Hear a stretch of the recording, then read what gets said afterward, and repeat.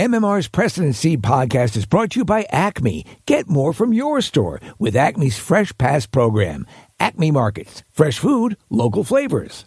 93.3 WMMR Audio on Demand presents the Preston and Steve Show podcast. And now, Preston and Steve's news update with Kathy Romano. Today is Monday, the 23rd day of October. Good morning, Kathy. Good morning. In the news this morning, a third person has died after a fiery three-vehicle crash involving a tanker truck on the Pennsylvania Turnpike. It happened late Saturday morning in the northbound lanes of the Northeast extension between Mid-County and Lansdale exits. Police say a vehicle was stopped in the right lane of the multi-lane highway due to a flat tire. Another driver with its hazard lights on pulled up behind the car to help, but police say a tanker truck carrying jet fuel was unable to stop in time and slammed into both vehicles, which caused the large fire. Jeez. The driver of the tanker truck and the driver and passenger of the second vehicle died from their injuries. The driver of the first vehicle with the flat tire remains hospitalized. An aerial view of the accident scene showed the extent of the fire as firefighters on ladder trucks worked to put out the blaze. My brother-in-law was coming down from New York, and they must have had a huge chunk of the turnpike closed because it was between the Mid-County tolls and Lansdale, and it was shut all day, but they had alerts like all the way up and down the turnpike, so people knew heading that way. It's closed. Right out by my house, and the footage of the wreckage is, it looks like a full-on explosion. Yeah. There's debris all over the place in the photos. Drivers were stranded for hours as crews worked to clear the scene. The turnpike was closed in both directions as police investigated and to allow removal of the vehicles and debris, police said. Traffic diverted at the previous exits in both directions, with drivers trapped in the backlog urged to stay inside their vehicles due to the severity of the incident. The center barrier was eventually removed to allow people to turn around. Southbound lanes were reopened Saturday evening, and then the northbound lanes reopened early Sunday. Authorities say an exchange of gunfire in the King of Prussia Mall parking garage was the result of a targeted incident that occurred during a shoe sale. Officers from the Upper Merion Police Department were called to the blue parking garage near Macy's at 8 p.m. Friday for reports of multiple gunshots. Bring some ammo. It's a shoe sale. I don't know what the shoe sale, throughout this they mentioned the shoe sale, but I have no idea what that has anything to do with this. A little part of you wants to know what shoes were for sale? Kathy, was it? Of course. No, was it not at a store, but maybe people selling shoes to each other? You know what I mean? And like a deal out of a trunk outside? of a car or something? Or somebody agreed to meet to sell shoes because they're a commodity, and maybe it was a deal gone bad. Like a drug deal, Investigators say responding officers found no active shooting scene and did not locate any victims upon arrival. However, a short time later, investigators say police received a call from a man at a nearby gas station who reported suffering injuries to his hand during an incident during a shoe sale at the blue parking garage. I think it's time for that special feature, Kathy Romano Investigates. I know. Yeah. I want to get to the bottom of this. What shoe sale? The victim, according to police, had a gun pointed to the back of his head during the exchange and began to struggle with the armed suspect. So we know it wasn't Crocs. Yeah. Authorities say the victim, who is licensed to carry, and at least one of the possible four suspects fired their weapons during the fight before fleeing the garage. It's crazy. Investigators later discovered that the victim and the suspect know each other, calling the shooting a targeted incident. No arrests were reported immediately following the shooting. Anyone with information or who may have witnessed the incident, you're being asked to contact the Upper Merion Police Department. It might be something more like what you're saying then, Preston. If they knew each other and they got into some sort of fracas. Everyone who's ever boarded a plane knows how inefficient the process is. You wait for your boarding group to be called, then you stand in line, then you get on the plane and you stand in line on the plane while people ahead of you load their things into the overhead bins and get settled in their seats. Well, United Airlines believes that they have found a better way to board their passengers. The airline will roll out its new boarding process beginning October 26th for basic economy ticket holders, who will then board starting with window seat passengers, middle seats, and then the aisle seats. So United says the chains should cut boarding down as much as 2 minutes per flight. Yeah, but you know what? You're not eliminating the human factor, and humans suck ass, and everybody wants to get ahead of everybody else. So well, you can't. You'll have to. The people who are sitting in a window seat, they will have to board first. I think it's going to create a layer of confusion as everyone is determining to roll this out. Will that mitigate what is a big problem, which is putting the bigger step, I think, to expediting everything is larger overhead compartments. I know. Right? Well, and which so now all the they've been windows attempting to do. Well, now all the window seat holders will get all the overhead. I know, those lucky bastards. If you have the aisle they seat, get a view and all of that space. You're less likely to get it. This is to save a really big 2 minutes per flight, Preston. The process for other boarding groups, including... Wow, you guys are 2 minutes early. Your flight landed 2 minutes early. Wow. Well, you're not going to believe what they're doing. Enjoy the time. Yeah. For the first time ever, I actually sat in the wrong seat on my way home from Michigan. I was so mad because it was the co-pilot seat. Well, no, but it was a window seat, and I prefer window seats, and so I guess window seat is either A or F, and I was supposed to be an A, and I sat in F accidentally, but I was all set, Steve. Yep. I had all my... The pillow out. Everything was out. Your all shoes off. My snacks were in the little thing in front of the seat in front of me. Everything. Your pants around your ankles. Yes. And then did you have to move? I had to move everything. I was That sucks. So annoying. And then you have to go across the people who already sat down. Excuse me. Pardon me. So the process for other boarding groups, including unaccompanied minors, people with disabilities, families with small children, and active duty military members, is staying the same. Do you remember the show Thunderbirds, Preston? I remember the name. It was about rich people. No, it was these ships, these planes. That were I was thinking of the Thunderbirds. Right, okay. yeah. So they would load the pilots would come in from below. If we could work out a way where everyone just great. sat in seats and loaded in from the bottom, You just climb right into your tremendous. seat. Oh, wait, no. I was thinking of the Thornbirds. That's what I was thinking of. Thornbirds? Not the Thunderbirds. Same thing.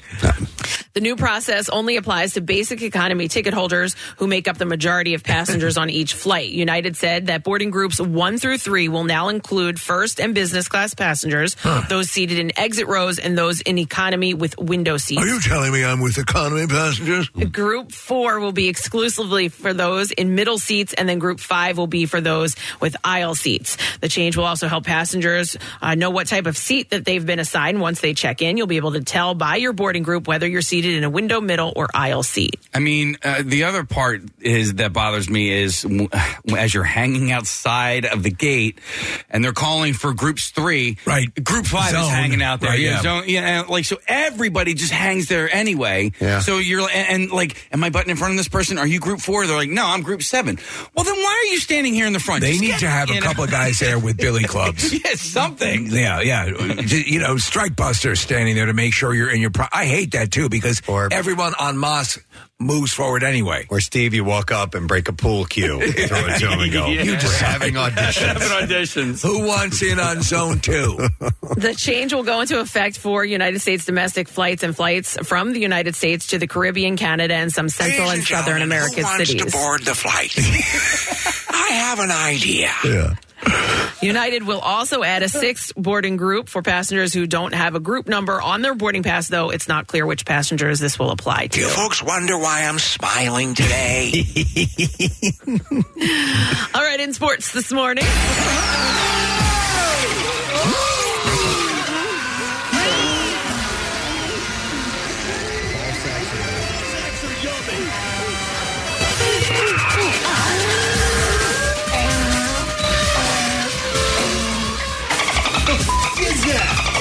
The Eagles beat the Miami Dolphins 31-17 last night at the Link.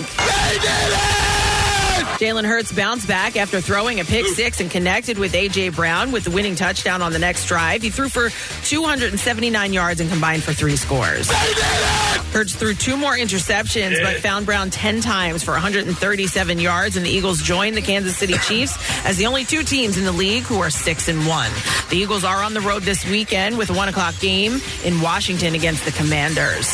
The Phillies, who beat the Arizona Diamondbacks 6-1 in Game 5 on Saturday night, now lead the NLCS 3-2. The series shifts back to South Philly tonight, and Aaron Nola will get the start for the Phils. Merrill Ric Flair Kelly night. will start for Arizona. The first pitch is scheduled for 5:07. Now, the Phillies are playing the earlier game because last night in the ALCS, the Rangers won, forcing a Game 7 against the Astros tonight in Houston. A ninth-inning grand slam from Adolis Garcia helped the Rangers avoid elimination with a 9-2 win in Game 6. Road teams are unbeaten in this series going into the decisive Game 7 tonight. Christian Javier will start for the Astros, and three-time Cy Young Award winner Max Scherzer will start for Texas. First pitch is set for 8 o'clock. And the Flyers, who are off to a good start this season with a record of 3-1-1, are on the road tomorrow night with the game in Las Vegas against the Golden Knights. The puck will drop at 11 o'clock. And that's what I have for you this morning. All right, thank you very much, Kathy. Monday morning, let's check things and see what we have going on for Word of the Week prize. We have a pair of tickets and a Mammoth VIP experience for two as MMR presents Mammoth WVH. And this will be Saturday, November 18th at the Keswick Theater. Tickets are sold out, by the way, for the event. So nice. The VIP experience includes you get a laminate, limited edition signed poster, sound check access, a band Q&A, and a group photo with the band. That's very cool. Yeah, so That's we'll awesome. Give that away on Friday for the letter of the day, Word of the Week prize. And we have a variety of other things that we're going to be giving away throughout the course of our programs. We also have a guest joining us today in preparation for the game tonight. Greg Murphy is checking in. So always like to have a sports authority on. Yes. To speak a little bit about just some perspectives of what we can expect. So the game tonight, by the way, 5:07 p.m., that's a wonderful thing. Should every major sporting event begin at 5 o'clock? Yes! How awesome. Without question. Amazing. I haven't heard one negative thing from anyone about these earlier starts. If you work 9 to 5, listen to it on the way home. Yeah, and the company likes to shut down at 3 o'clock for those days. Sit there with shut down at 10. Is that happening again today? I bet you it does. I don't know. I bet you it does. Interesting. All right, but anyhow, that's what we have on today's show, and we'll fill it with some other stuff for you, I'm certain of it. So let's go ahead and take ourselves a break. We'll come back, the entertainment report, the stupid question, those things, of course, on the way when we return. So hang out for a moment. We'll be right back. See what you've been hearing with WMMR.com's video on demand. Watch highlights from Preston and Steve shenanigans, station events, and take a peek behind the scenes at the station. You'll marvel at how anything gets done around here. WMMR.com. Get social with Preston and Steve. Find us on Instagram, Twitter, Facebook, and TikTok. And coming soon to OnlyFans. I'm kidding. Football's back, and this Eagle season, there are huge prizes to be won at Acme. Enter Acme Swoop In and Win sweepstakes, and you could win up to $10,000 cash or 2024 Eagles season tickets. And all you have to do is shop the participating items throughout the store and enter your codes from your receipt at acmeswoopinandwingame.com. Acme makes sure Eagles fans have all their game day needs to tailgate or host like a pro. Stop in to discover why football is better at Acme, the official supermarket of the Philadelphia Eagles. Hi, I'm Steven Singer. Yep, that's me, the I Hate Steven Singer guy. Why do other jewelers hate me? I'm a nice guy. Because other jewelers just want to throw up when you ask, can I trade in my old diamond studs? Why? I guess it's because they're in the business of selling. I'm in the love business. I love to see my friends come back and trade in their old diamond studs. It's true. You can start with any size and upgrade them for a bigger pair anytime you want. Get exactly what you paid. Not only do other jewelers not want you to trade in your diamond studs, but even if they do, they don't give you back what you paid. Why are their diamonds worth less? Oops. Come see me, the real Steven Singer, a real jeweler whose diamonds are always worth what you pay. Visit me at the other corner of 8th and Walnut. By phone, 888-I-HATE-STEVEN-SINGER. Online, IHateStevenSinger.com. Oh, by the way, these stunning Anita diamond stud earrings are always 100% eye-flawless, near-colorless, brilliant-cut diamonds. Magnificent and bright white, topped off with my 14-karat safety silicone backs. IHateStevenSinger.com. One place, one price. Now, back with more of the Preston and Steve Show podcast.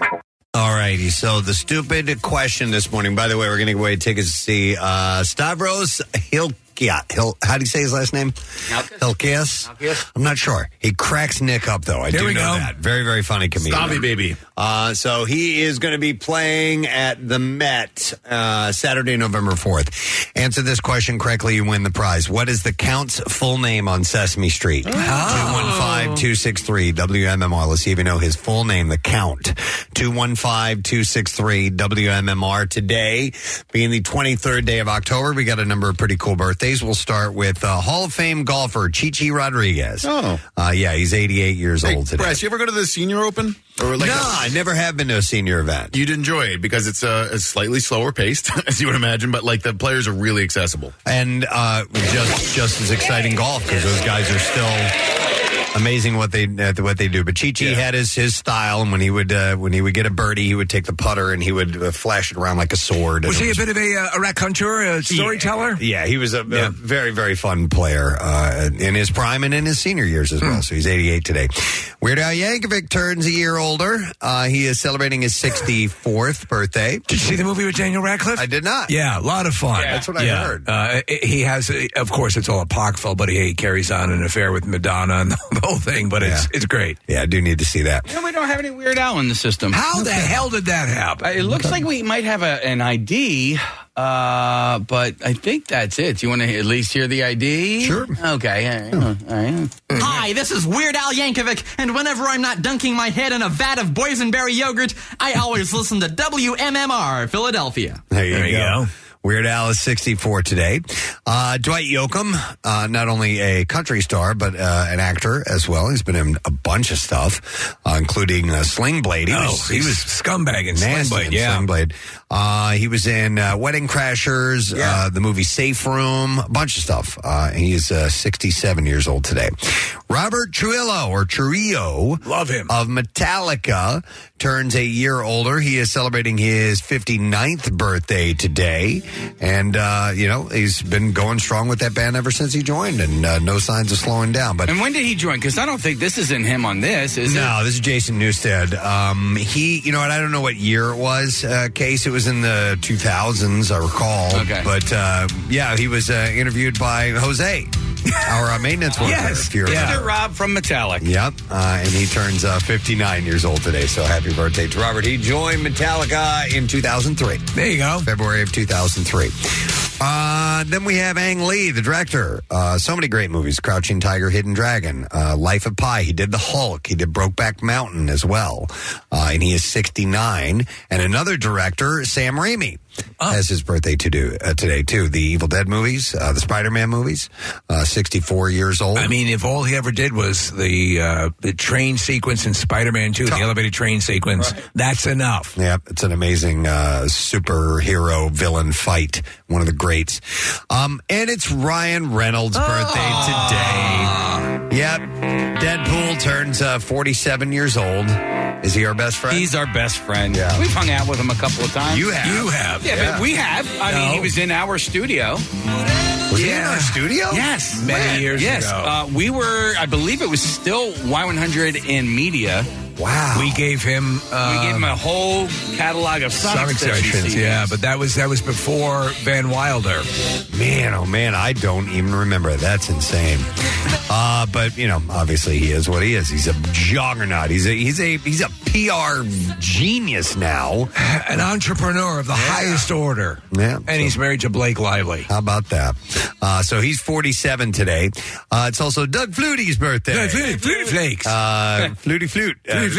Retired football star. He is 61. That's the way to do it. You get an injury early on and follow through on a contract and all that, right? I mean, he didn't really play a lot, did he, Case? No, he did. But listen, he was small, right? I think he's like 5'11", which is tiny for a quarterback. So out of Boston College, he didn't necessarily get any looks or sniffs here in the States. So he really cut his teeth in the Canadian football league. And then which is really the one you want. Then ended up coming down here and did all right. I mean, I think he played for the Bills, and that's where the Flutie Flakes came from. That's where he met Bill Weston. That's where he met Bill Weston. Now, Bill I don't think he has a box of Flutie Flakes in his office, but I think they might be the TOs. Oh, all right. Flutie Flakes were very popular. Very, very similar. He's 61 today. Then you have Amelia Clark, Game of Thrones star, Khaleesi.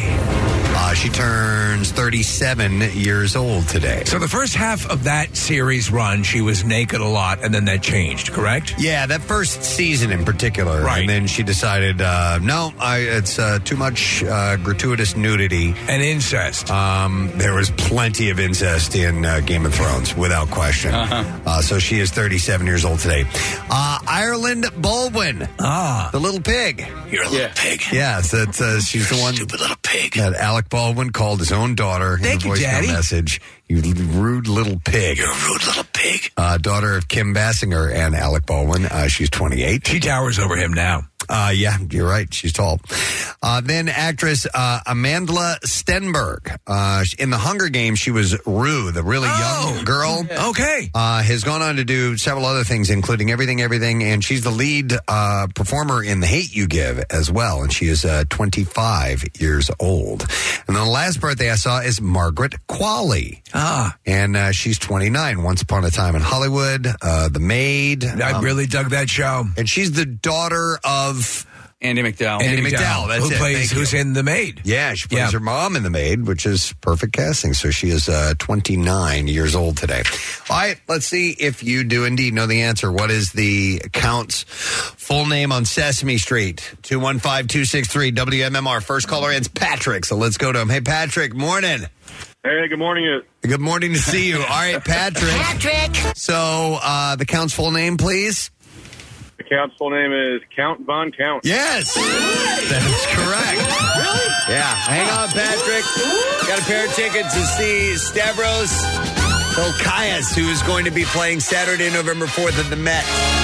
And tickets for 2 shows that night are on sale now via Ticketmaster if you'd like to get those. Was it somebody here who said that they were afraid of the Count? I was. Yes, Yeah. right, Nick. And also my Uncle Tyler, who just passed away this year. He was a great man, but he kind of looked like the Count a little bit.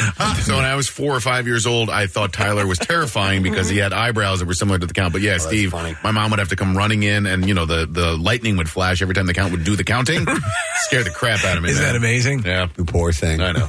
All right. And then Tony Danza. Number 1 at the box office, Taylor Swift Eras Tour, still there. $32.4 million is what it made. They say she can give up her nighttime job, Preston. Man, unbelievable. She was she was at the Chiefs game yesterday, and she's got a dance slash handshake that she does to Patrick Mahomes' wife now. And I love it. It's so cute. I love that people hate it. It's like, dude, stop it. Just enjoy it. No. No? Then you have Killers of the Flower Moon, which was second, followed by The Exorcist, The Believer. 4 is Paw Patrol. Number 5 is Nighttime Before Christmas, followed by Saw X, The Creator. What? Sorry, I was looking at something else.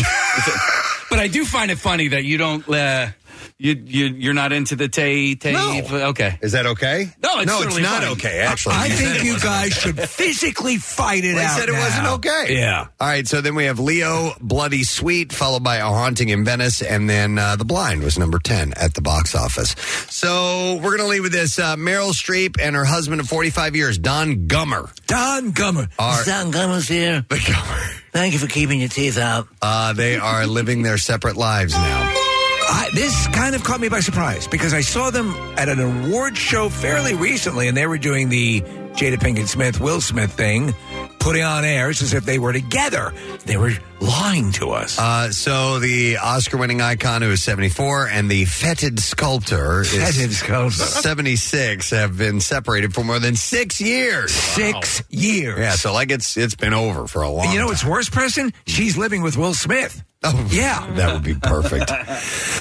In an exclusive statement, a spokesperson for the Star said Don Gummer and Meryl Streep, I know, Don Gummer, have been separated You mean Don Gummer, the fetid sculptor? For more than 6 years. And while they will always care for each other, they have chosen lives apart. You know why they separated? Who are you married to again, Meryl? It's Don Gummer. What was that? Don Gummer. I know.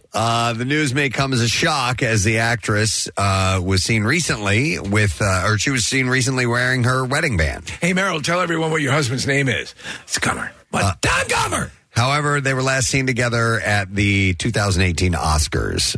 They have 4 kids together. Henry Wolf, who is 43, Mamie Gummer. Yeah. Who is Little 40, Billy Gummer. Gracie Gummer. Gus Gummer. Who is 37, and Louisa Jacobson, who is 30, and they raised at their Connecticut compound in the quiet historic town of Salisbury. What about Pablo Gummer? No. Oh. They also have 5 grandchildren together. The little Gummers. Streep met Gummer in 1978. Shortly after the death of her boyfriend, actor John Cazale. John Cazale, who is in Dog Day Afternoon and plays Fredo. Yeah, and they were in The Deer Hunter together. Yeah. So he passed away from lung cancer. Streep and Gummer wed that same year and have since kept their relationship out of the public eye. But apparently they've been apart for 6 years and have kind of found a way to keep it quiet. That's crazy. I saw a documentary on John Cazale, who, is considered an actor's actor, like a Philip Seymour Hoffman. He was like, he was said to be completely revered. Well, you pointed out to me that every movie he was ever in was nominated for Best Picture for an Oscar. Yeah. Wow. So, amazing. Yeah. Had no idea these two. I can handle things. I'm smart. That's him. He was. That's him. You know anybody who in their late 60s, early 70s got divorced or got separated? Yes. Do you? Yeah. Who's that? A couple of friends growing up, there are people right on our street, and this was odd, Nick. One of the first divorces we can remember when I was growing up in East Northport, Long Island, a town of origin, was an older couple. Yeah. And it was like, what? First off, divorce. Second off, and everyone's going, why? You know? But yeah, they were in their 60s. People grow apart. It can absolutely happen. So it did in that case, I'm sure. The Sullivans was the name. Emily Blunt is getting ahead of a potential scandal by telling People magazine that she's appalled about a September 2012 appearance on the UK's Jonathan Ross show, in which she called a waiter enormous. The actor was promoting her role in Rian Johnson's Looper at the time. A clip of Blunt calling the waiter enormous must have began circulating online as she issued a statement to People in which she apologized for her language. She said, apparently during the interview, she said, if you go to Chili's, you can see why so many of our American friends are enormous. She said, well, the girl who was serving me was enormous. And she said in a statement, I just need to address this head on as my jaw was on the floor watching this clip from 12 years ago. She said, I'm appalled that I would say something so insensitive, hurtful, and unrelated to whatever story I was trying to tell on a talk show. She said, I've always considered myself someone who wouldn't dream of upsetting anyone, so whatever possessed me to say anything like this in that moment is unrecognizable to me or anything I stand for. And yet it happened, and I said it, and I'm sorry for any hurt I may have caused, and I was absolutely old enough to know better. It was an off-the-cuff comment 10 years ago, and so how does this thing surface all of a sudden, right? This interview for the movie Looper. Yep, do not know, but she's just kind of getting out in front of it and saying, yeah, that was stupid of me, and I can't believe I said stand by that. And I she was huge. Hate enormous people. And they should be rounded up and put into some sort of camp. A mustachioed Mick Jagger appeared in a sketch with Bad Bunny while Lady Gaga introduced the rapper's first musical number on SNL over the weekend. Jagger appeared in a sketch with host and musical guest Bad Bunny, who played a Spanish soap opera actor filming an episode in which his villainous character repeatedly slaps his brother in the face. And during the taping, Jagger enters in a white suit, wearing a fake mustache, and shockingly revealed to be the two men's father. The scene reaches its climax when the rocker's character slaps both of his sons. I was watching. I thought Bad Bunny did a pretty good job. Did anybody watch it? I watched it as well. Yeah. It was interesting to me, Steve, because I would say half the show was in Spanish. It was, yeah. And I don't speak Spanish, and it was okay because he speaks Spanish very well, but there was a lot of it where I just didn't quite know what was going on. So right after the commercial break, Lady Gaga appeared and introduced Bad Bunny's first musical performance of the night. Both Jagger and Lady Gaga were previously seen together in New York City on Thursday when the latter joined the Rolling Stones on stage at the Racket NYC in Manhattan. And, of course, Pierre Robert gave us a first-hand account because he was at that show. Did you see on Friday, Pierre got down on his knee and kissed the ring of Bill Weston right here in the studio? He did.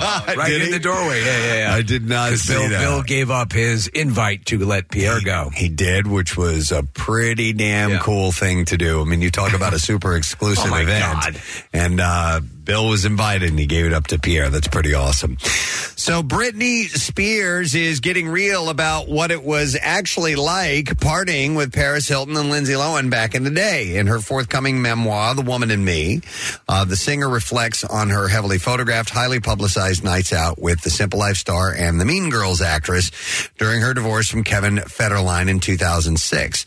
And Spears writes, there was an advanced copy of the book, and one of these excerpts was pulled out of it. She wrote, it was never as wild as the press made it out to be. She also notes that she wasn't interested in drugs and never had a drinking problem either.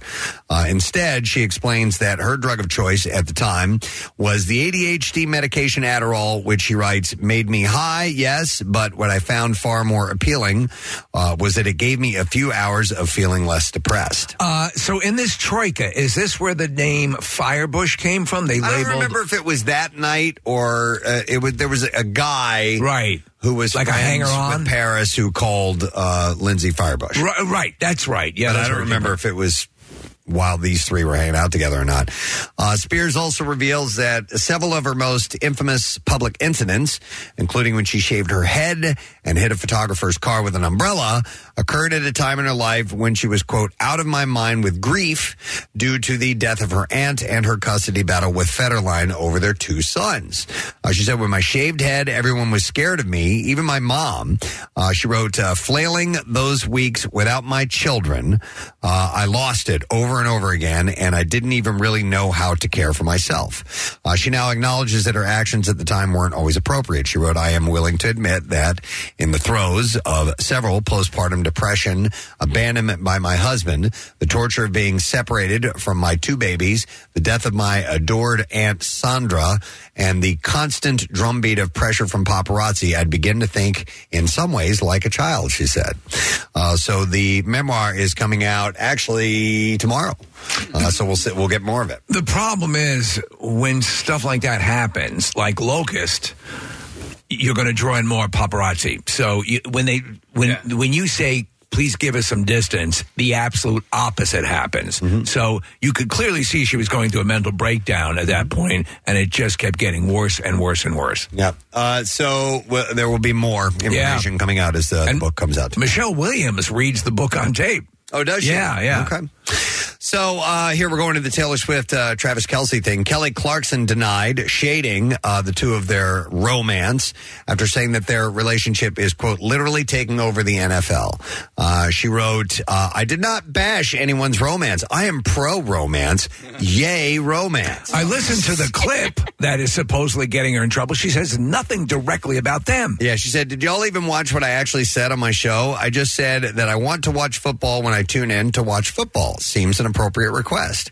The singer's post comes just one day after she made headlines for expressing her qualms on the Kelly Clarkson show.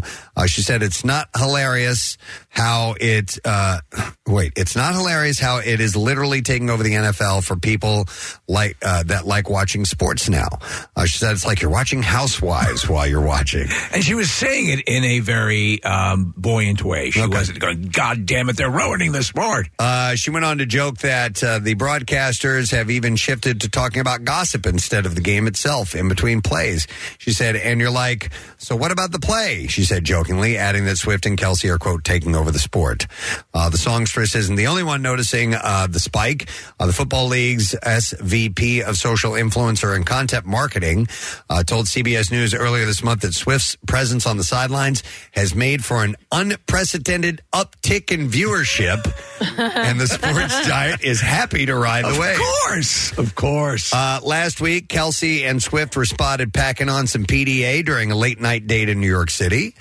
They were also seen holding hands last weekend following their sushi date at Nobu in Manhattan. Nobu. Yes, boo to Nobu. I mean, at this point, can I say, I told you so? Marissa was wrong. You guys were wrong that this was a stunt. I think it's real. Okay. I didn't say it was a stunt. No, I think did. you agreed with me. Preston did. Marissa did. Yeah, I wholeheartedly admit. Yeah. I thought it was just a Look at Travis Kelce, though. We were talking about this, Casey, you and I were talking about Gronk, how Gronk, rode every other commercial. He's in way more than Gronk ever was. And he's in way quicker. So every other commercial now is Travis Kelce. Yeah. Yep. I did see that. An insider, according to an insider, the singer is reportedly already falling for her athletic beau. Ooh. They said Taylor is blown away right now, and her family is all about Travis. She is trying to keep it together, but is obviously falling in love with him, and he feels the same way. He better be good to her. She writes one song about him. I will predict this. No way. No. This ain't going. This ain't going the distance. It may not go the month, but I mean that's my take. So history would dictate that, right? I would think so. But who knows? Maybe. But this is her first athlete, right? Her first. They've all. As far been, as I know, it's all been musicians, right? Maybe this is the mix she needs. Actors, or whatever. I've lost track. There's Tom Hiddleston was in there at one point, wasn't he? I don't know. You know I what? honestly don't know. There's a single gentleman named Gummer. Right? We know it. True. Yeah. This is true. John Gummer. So, Kourtney Kardashian shared love for her sister Kim on her 43rd birthday Saturday, despite the explosive feud that has been playing out in the new season of The Kardashians. Sharing a throwback photo of the pair together to her Instagram stories, Kourtney wrote, "Happy birthday to my first sister. Thank you for all those years of bossing you around and you actually listening to all my crazy ideas. People think the fights that they've seen on TV are bad. If only they got to witness the hair pulling, nail digging ones from early high school. Yeah. Joys of sisterhood," she wrote. So they think our fake fights are real. Yeah, so she's showing some love out there socially. Speaking of birthdays, Snoop Dogg celebrated his birthday with some help from Will Ferrell and John C. Reilly. On Saturday, a day after he marked his 52nd birthday, the legendary MC got the ultimate surprise from Ferrell and Reilly when they presented him with a massive cake, a crowd sing-along, and a performance of Boats and Hoes from Step Brothers during Ferrell's Best Night of Your Life 2 benefit show at Los Angeles' Greek Theater. Did we just become best friends? Yep. The team also featured a very special rendition of Snoop's Gin and Juice. And during the get-together, a 3-layer cake was rolled out on stage for Snoop as well. So this is sort of monumental because there had been a rift between John C. Reilly and Will Ferrell. That's right. Adam McKay is at the nexus. Adam McKay took ownership of causing all this because he said he was not as politically correct or delicate when he gave this role that Will Ferrell wanted to John C. Reilly, but apparently all is good now. I think Will Ferrell didn't really begrudge John C. Reilly that much for taking the role. He wanted it. You're exactly right. I think he's really pissed at Adam McKay, and I would love to see those guys mend fences, but I don't think they have yet. And Adam McKay has basically said he's in fact straight out said he's sorry for the way he handled it. Yeah, he's not handled it well. Yeah. So Snoop wrote on Instagram, "My brothers surprised me, Will and John," and he showed a special backstage moment. Earlier this week, Snoop chatted with people about how he celebrated his birthday month and why he looks good at age 52. He said, "You got housekeeping." He said, "You got to treat yourself. Don't cheat yourself." He said, "Like fine wine, I am aging better with time.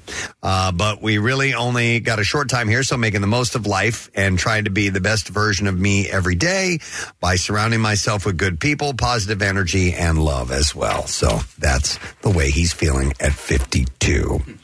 All right, I saved this story. Stress and love while hanging out at the beach can cause one's body to do some strange things. And one of those strange things that the body does is to form what's called a poo baby. A poo baby? Yes. This week's episode of Bachelor in Paradise revealed one contestant's struggle to take a dump and the formation of a poo baby that forced her to quit the show.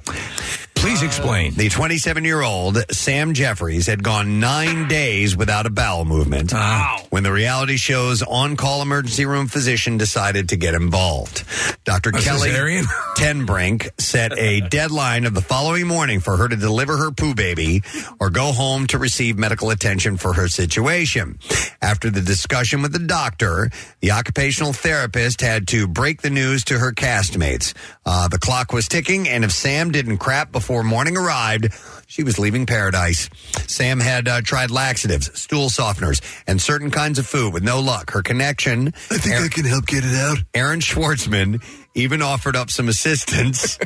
He got her coffee, olive oil, and for what turned out to be their final date, they had Mexican food. And all of that was not enough to induce labor. When the morning of the 10th arrived, Sam was sent packing to give more drastic measures a try. It's time for a hot beef injection. Host Jesse Palmer provided an update prior to the rose ceremony. He said she has not pooped yet.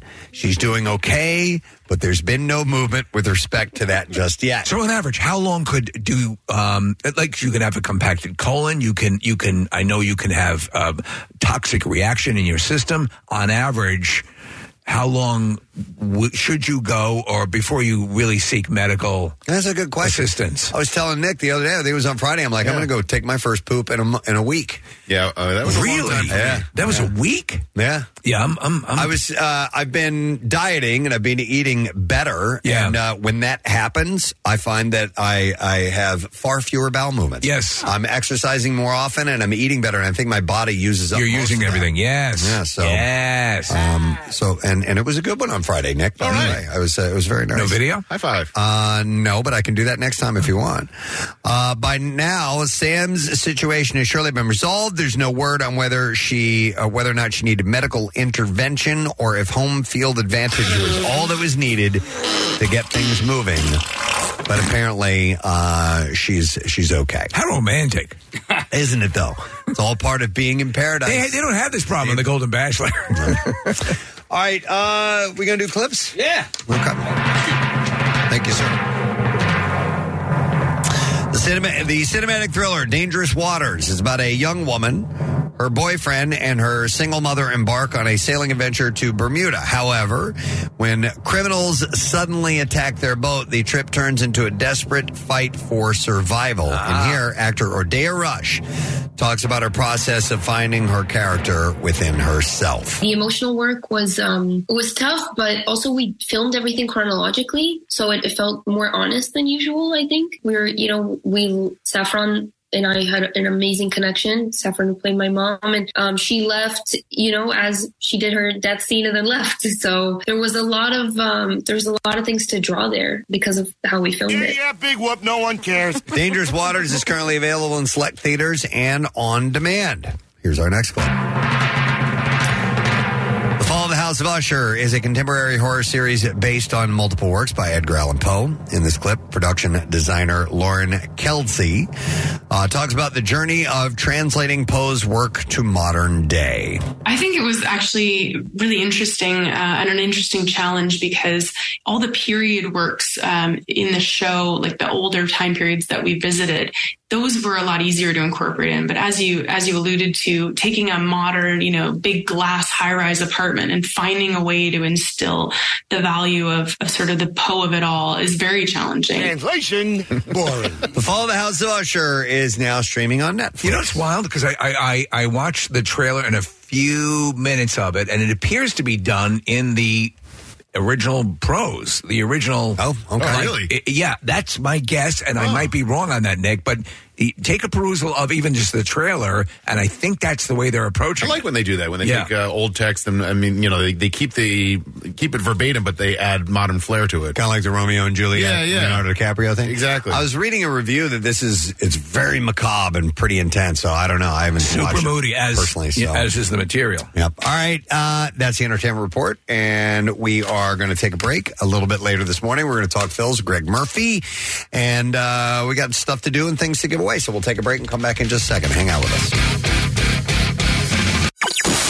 93.3 WMMR. Preston and Steve's Dorm Decor TikTok Tour is your shot at $1,000 in crisp college cash, thanks to our friends at College Ave Student Loans. Whether you've got a nifty knack for making a dorm room look like a posh Hollywood apartment, or maybe more of a pizza box and rock band poster vibe, show us. Make a short video. Start off with a, "Hey, Preston and Steve," and show off your decked-out dorm room. Enter at our contest page at WMMR.com by 11 a.m. on November 2nd. Then we'll put them up for a vote to see who wins.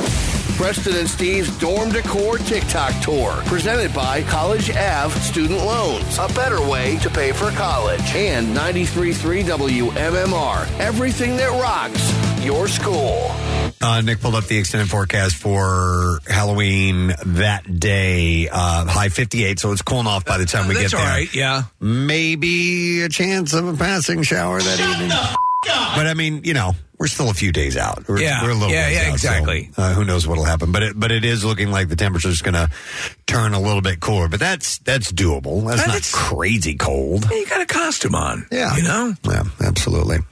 By the way, I over the weekend experienced for the first time ever with Kathy in attendance my first fall activity. Ooh, I didn't know about this. Where'd you go?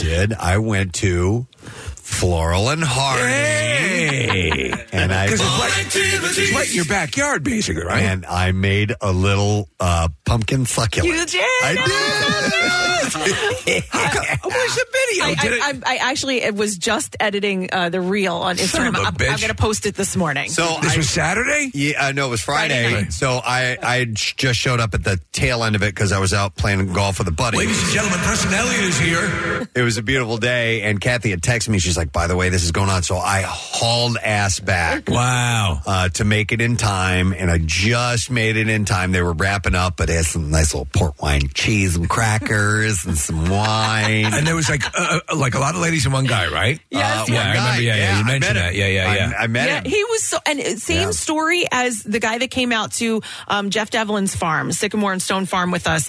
It was like it wasn't the same guy, but it was similar. Yeah. This guy who came to Floral and Hardy, I said to him, did your girlfriend or wife, did she make you come, or do you actually want to be here? And he was like, actually, I heard the list. He's like, I heard the pumpkin succulent, pulled over on the side of the road. He was driving, called his girlfriend and was like, do you want to do this? And she's like, yes, that sounds awesome. He goes, and I booked it. He goes, and then by the time you ended the list, he goes, it was sold out. So I was so excited that we got in. So it was cool. I love when guys come out and take part. You had a good time? Boyfriend or husband. Oh, yeah. God. That's a good call on his part. Yeah, it was fun. It was quick. They were wrapping up by the time I got there. So I made my little succulent. It only took me like 10 minutes. I did a pretty good job, I thought. You did. I want to see when you get the pictures. Yes, I want to see I that have in the video and so on and so forth. I don't have a close-up of it. It's at home. But and did you have a little wine? You know what? I didn't because the game was coming on later on. I wanted to kind of hold off and do any coke. Do my. I did a couple of quick rails and then got out of there. But no, we were. It gets fun. crazy at Floral and Hardy. Well, I imagine, yes. Because the coke is done out like a jack-o'-lantern. Some of the ladies were in a good mood, for sure, when I got there. They were and you know what? A few drinks. It was such a great group of people. There was a mother and a daughter. There were, a lot of girlfriends that came together. I love it. The women that were sitting next to us have been friends since first grade. They came out. There was the guy who was there with his girlfriend. Yeah, it was a couple of my friends came. It was and the fun. fact that you go and that, you're running, this is your baby. I mean, the activities thing and the fact that you go out and actively participate and enjoy it, that's a very cool thing to do that. So. Well, and I have to say, when this was all created and the farm tour that I used to do with my cousin, who was there also. But when we found Floral and Hardy, I'm not joking. They're a little family-owned shop, and Bill sometimes gives me a hard time. But they don't have. I can't find classes like that. There are other classes out there for sure, but the ones that they offer, it's so much fun. It's such a nice place. They do a great job with everybody that comes out. So I'm really thankful to them that they did kind of this exclusive event for us. So that was nice. That was a good way to cap off the Friday evening with Kath, because we don't want to talk about Friday night's baseball game, but Saturday's was way better. Yes, much better. That's a good thing. And then I wake up on Sunday morning. Still glowing from Floral and Hardy? No, glowing from the Phil's victory that night all right. on Saturday. And the pumpkins. And as we're just kind of getting our morning started, I hear Rochelle. She goes by into our laundry area, into the utility, whatever you want to call it, the laundry room, whatever. And all of a sudden I hear she goes, "Oh my God, there's a bird in the house." Wait, what? A bird? Like, you're kidding me. I'm like, no. I'm like, that's going to take all day to get this thing out of here. So sure enough, I come walking around and he's in there, and I have video of it. I need to edit it down because I was, walking around for a while following the escapades of this bird. So a sparrow, a starling, a little bird of some type. It was condor, a little bit bigger than a finch, but I don't know exactly what it was. But and they're tricky. Yeah, they are. They're tricky. And so he starts off in the laundry room, and then we're trying to figure out what to do. Now, our laundry room doesn't have a door on it. We took it off years ago. It just makes more sense because it goes out to the garage. Yeah. And so I walk in there, and I'm like just trying to assess the situation, and then he darts right out of the laundry room into the kitchen. Oh, no. Yeah. And then he goes into from the kitchen into this area that's kind of like what we call our game room, which is pool table and foosball table and all that. Now he has free reign of the whole house because he's made it out of the laundry room. Made it out of there, and there are no doors where he's flying. Oh, man. And so I'm following him around, trying to figure out what to do, and he starts flying into windows, and we're like, okay, obviously we need to open up the windows. We got to figure out a way to usher him out. And then he makes it into the foyer, and then he went upstairs. Oh, no! So I'm like, a bird God. like that, if it's virtually impossible unless you have a real professional level butterfly net. Yeah, you're going to have no shot at getting a bird out. How long did it take? Actually, not as long as I thought it would. So the flamethrower. So once he went upstairs, he ends up into the main bedroom. I didn't know where he went once he flew upstairs. I'm like, oh my God, where is he?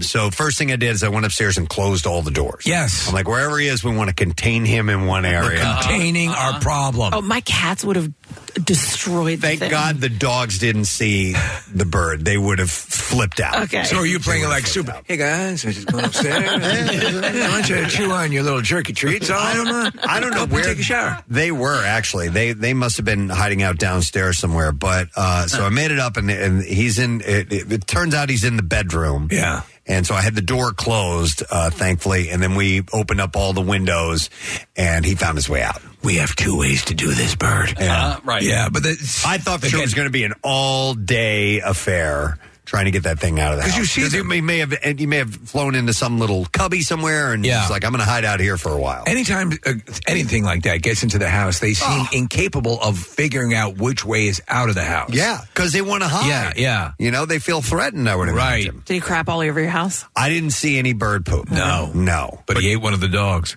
Did you see him fly out the window? No, Rochelle did. Oh, all right. So, yeah, there was, there was visual confirmation. Right, because sometimes you're like, well, we haven't seen him in a half hour. He's got to be gone, right? And he just turns out he's in the closet. Yeah. Well, what I immediately was thinking of, like the birds that live in Lowe's and Home Depot, you know, because you see them all the time. I'm like, they just settle in a mall. Yeah. I think there was the one time, was it Franklin Mills I was in? I saw more birds in that friggin' mall. Like, it was just crazy, the amount. And I don't know, because you'll see them, and sometimes, do you even try to get them out? No. Yeah. I mean, because there's just going to be no way. Yeah. And the ones in Lowe's and Home Depot, I mean, they find food. You know, they There's a food court. Build nests. Yeah.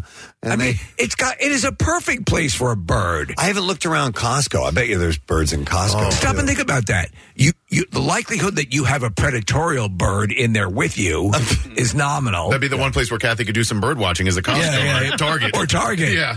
Oh, the bird watching is great at Target. I don't know if the ceilings are high enough in Target. By the way, the Target in Plymouth Meeting caught on fire. Did you get my email? Yeah, what Kathy happened? was distraught. I don't think it was anything. It must have been minor. I think I thought it was like an electrical fire. Okay. Like your credit card set on fire. Seriously, Just no, spontaneously combusted. Steve, there was a sign that said closed until further notice. Oh, my I was God. like, what? Well, when is the notice coming? Well, and I haven't heard an update. I don't know if they've reopened. By the way, speaking of the birds thing, here's an interesting suggestion from somebody who texted in. They said the trick is to black out all of your windows except one, and they will fly to where the light is. So, what do you use, paint?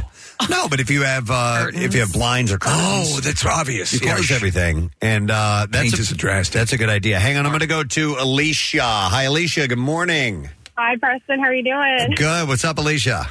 Oh, last Christmas, my husband went to pick a package off the front step. We had a wreath there. The birds loved the wreath. And he's like, I told you not to put that wreath back on. Sure enough, the damn bird comes flying in. Our Christmas tree's up. Oh, man. He's like, there's a bird in the house. And I'm like, oh, crap. We're running around screaming, trying to get a blanket to get this bird out, and all of a sudden I just had something said, just close your legs, and it was flying around our family room. I closed my legs. I catch the bird between my legs. You caught the bird between your legs. Between my legs. And I'm like, it's died. It's in my legs. And he's like, what do you mean? I'm like, the bird. Get over here. Oh, my God. Wow. You caught a bird between your legs. My legs. And so he's like, I don't know what to do. So I just reached down. I gently grabbed the bird. And I'm like, oh my God. And I'm screaming, and I walk outside, and I throw the bird in the air, and he flies away. But, let me ask you, maybe this is indelicate. Did you ever work in the porn industry? Yeah, because right.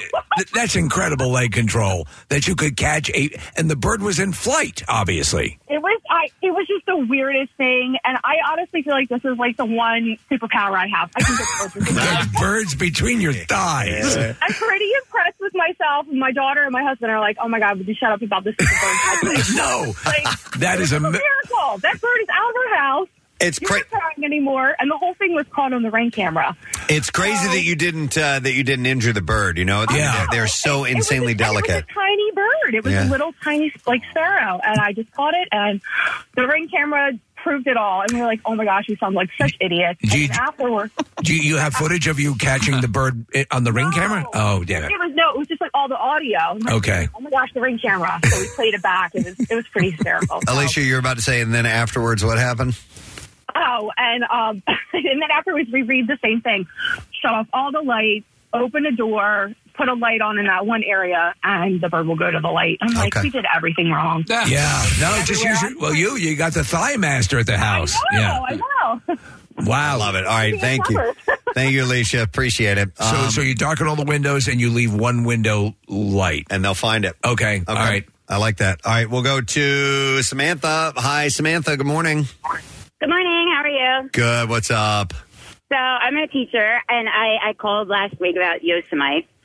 Yosemite, yes. Yes, that's me. So I was virtual teaching during COVID, and basically you're on Zoom, and I'm teaching a student, and she's reading, tutoring, and she's reading a passage, and all of a sudden, next to my head, I hear, a boom, and and I look over, and I think they're, the swallows, they have the long, pointy noses. Right.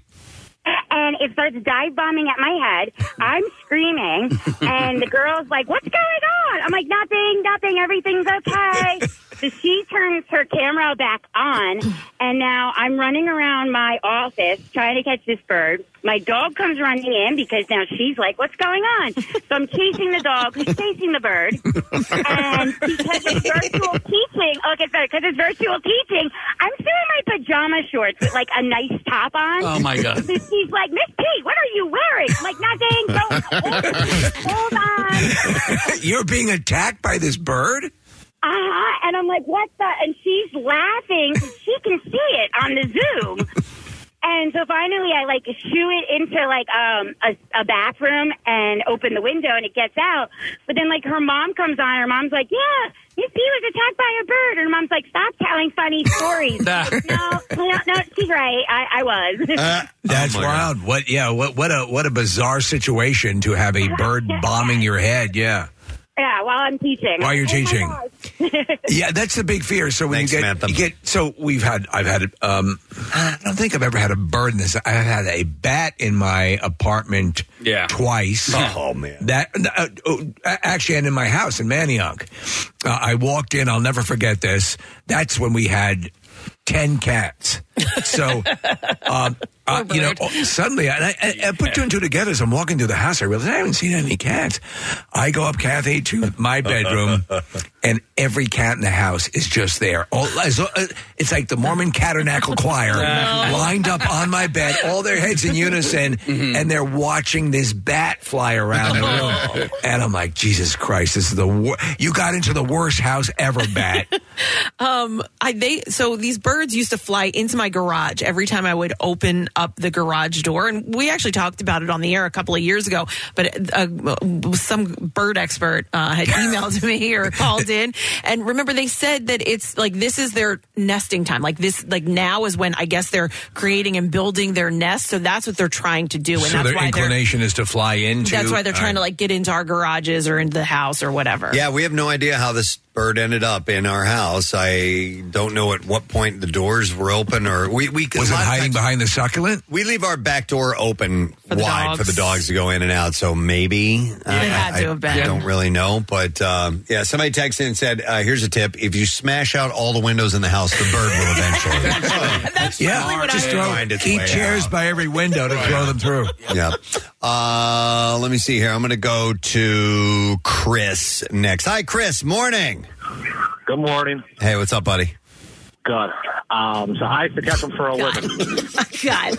He's got bird stories, Chris. Yeah. What did you do with birds?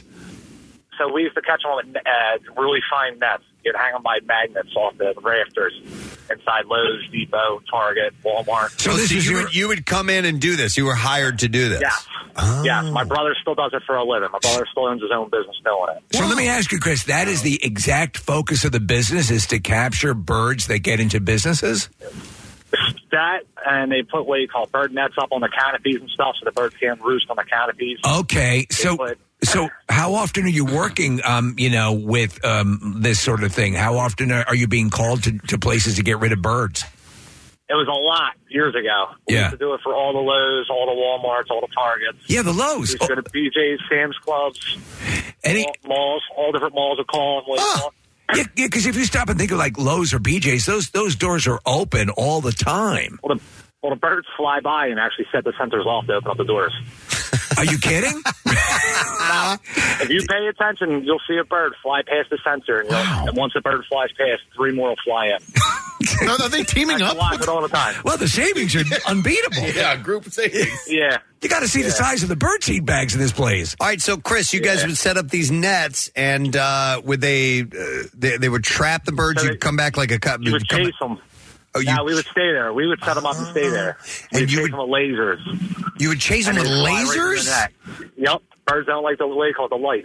Wow. All right. Okay. And so you had nets on magnets, correct? Yeah. So it's a really fine net. It's not a heavy net like a fishing net. So the bird flies into the net, and does that pull the magnets off? All right. Yeah. Wait. So what do you use the lasers for? To fry them. To chase them. To chase them away. If they were sitting somewhere, you want to chase them somewhere else, you just shine the light near them and they take off running. So you shine the laser at the birds, and then that makes them fly away? Pew, pew. Yes. Wow. So I never thought about that. So if you had a bird in your house and you have like a pen laser, like a laser pointer, would that work? Yeah, or you'll probably give a bird a heart attack if it's in your house. No, I don't want to do that. It has nowhere to really go. But closing all the windows and all that, being black and leaving one open, it doesn't always work like that. Yeah, and you couldn't do that in a Lowe's.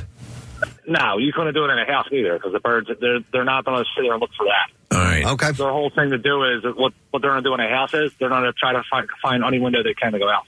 Right, yeah, that's the one that was in there on Sunday was he kept flying into the windows. It's sad. Yeah. And we just had to usher him out of one in particular. Yeah.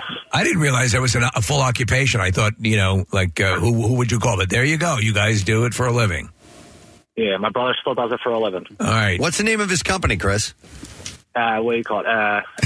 Unique Services. There's multiple companies that actually do this, believe it or not. Really? Okay, I never heard about this. But so thank you for answering a question. I never realized there was an industry. Yeah. All right, hang on a second. I want to go to Chris. Hey, Chris, good morning. Hello. What's up, bud? Good morning. Hey. Hey, so the only thing worse than a bee in your car is a bird. So you've had it in your car? It's my work truck. Like I had stopped at a job. I hopped out, left the door open to get something at this house, and they hop back in. I'm driving from Drexel Hill and hopping on 476, and with the work truck and the tools and stuff, and it's a van, so stuff rattling around doesn't make it, doesn't bother me or I don't notice anything. And all of a sudden, this bird comes flying up from the back of the van and gets stuck in the vent of my dashboard, my defroster vent. It got stuck in your defroster vent? Like it came flying up, and he was just stuck in the windshield and the dashboard. And then, I'm trying to get my window down. I'm driving on 476, swerving all over the place. So, he won't get stung like a bee would, but he will crap all over your dashboard and seats. How big was the bird? It was just like a robin or something, but it was scary enough that, freaking out driving down. Well, yeah. I mean, the thing's flapping its wings around. It can fly up and hit you in the face, and then the next thing you know, you're wrecking your car, So I totally get it. And what if it has rabies? Was it foaming at the beak? Rabid birds. All right. Thanks, Chris. I appreciate it. I think I'd freak the hell out if I had a bird. Yes. Yeah. I can't believe he kept driving. Yeah. Well, he was on the highway. I guess, but I think you might pull over. I would pull over, Yeah. Right. Don't they have special sections for birds? Right, yeah, like the bird lot. Let me go to Fred. We're gonna move up from birds. Hi, Fred. Good morning. How are you? Good. What's up, buddy? So I was a kid in the late 70s. We were watching The Wonderful World of Disney. We had a fire in the fireplace. A squirrel came down the fireplace and ran into our living room. So how does it come? Not like you had a fire going? Yes. And his tail was not an inferno, but it was on fire and smoke. Oh, my God. You had a burning squirrel running around your house. Yes. Jesus. So my mom was screaming. I thought it was pretty cool. We immediately, my mom yelled, close the door to the upstairs so he doesn't go upstairs. My dad got a broom. I think I got a yardstick. I didn't have anything. We were trying to see how big it was. Yeah. And to try to not, so we'd have to touch it. So we had a screen door in our living room where our deck was. We opened that, and after probably 5 or 10 minutes, we finally got him out of the house. Were you able to get its tail out? To put the fire out? Well, no, there wasn't a fire in the house. The squirrel was on fire. That's what I'm saying. Yeah. I'm saying. Yes. I would imagine he wasn't actively lit up, spreading flames all over the house, right? No. It was just barely. It was just, you could see it was just smoldering. All Okay. Right. Like you could see it wasn't like an inferno. Not your classic burning squirrel. You could see his tail just singed up like as if he threw it. All right. Yeah. Okay. So I thought you had like a flare with legs running around your house. No. All right. And then after the squirrel went outside, it was on the deck until the next day. Like it didn't move. Oh, because it was dead. Until we picked it up. Hey, it's asleep. I love it. It's a great story. Thank you, Fred. Appreciate it. Hang on. I'm going to go back to people who catch these birds indoors for a living. I have Lauren on the line. Lauren, good morning. Good morning, guys. How are you? Good. What's up, Lauren? Yeah, so to go off of the one, Chris, I also work for a facility maintenance company that does bird control. We do a lot with the airport. And yeah, so we've gone to Costco and sat up in the rafters and just waited for birds and then caught them in nets. We've gone into banks to catch birds. Wow. Yeah, we did. Yeah. So Lauren, netting. How many businesses like yours exist? There's quite a few in the area. When I started working, I was not privy to this industry. And then I'm almost 4 years into it, and you would be surprised how many actual companies that are in the area that do things like this. We do more customer, business-based as opposed to houses. But we've gone to the casinos. We've gone in those lines, the fishing wire kind of lines. Yeah. We've put those up all over the boardwalks. But yeah, so it's a big and profitable business. You would be surprised. Lauren, question about with the airport and bird control. Is that all indoors, or do you guys work on keeping them out of the way of the runways and stuff like that? Yeah, so we do all. So we're on both departures and arrivals road all the time. All of that netting that you might see, any of those plastic spikes that you see up there. Yeah. We've done most of that work. We'll be at the airport this week doing some work. We also go. Say that, but yeah. By the way, technical term. In Florida, around all the resorts and stuff like that, you will see the fishing wire strung up all over the place. Yep. That keeps birds out of restaurant areas and out of their pool areas and stuff like that. So you guys rig up things like that. I was just in Florida, Disney World, and they do a fantastic job making sure most of the time that the birds, the flying birds, are kept away. But those ducks, they can be a little... Those son of a bitches, those ducks. When I was in Europe, I noticed that there was a ton of, you're dealing with these incredibly storied buildings and architecture and statues that had, it appeared like state-of-the-art stuff to keep the birds from crapping all over them. So, I guess it's a science unto itself.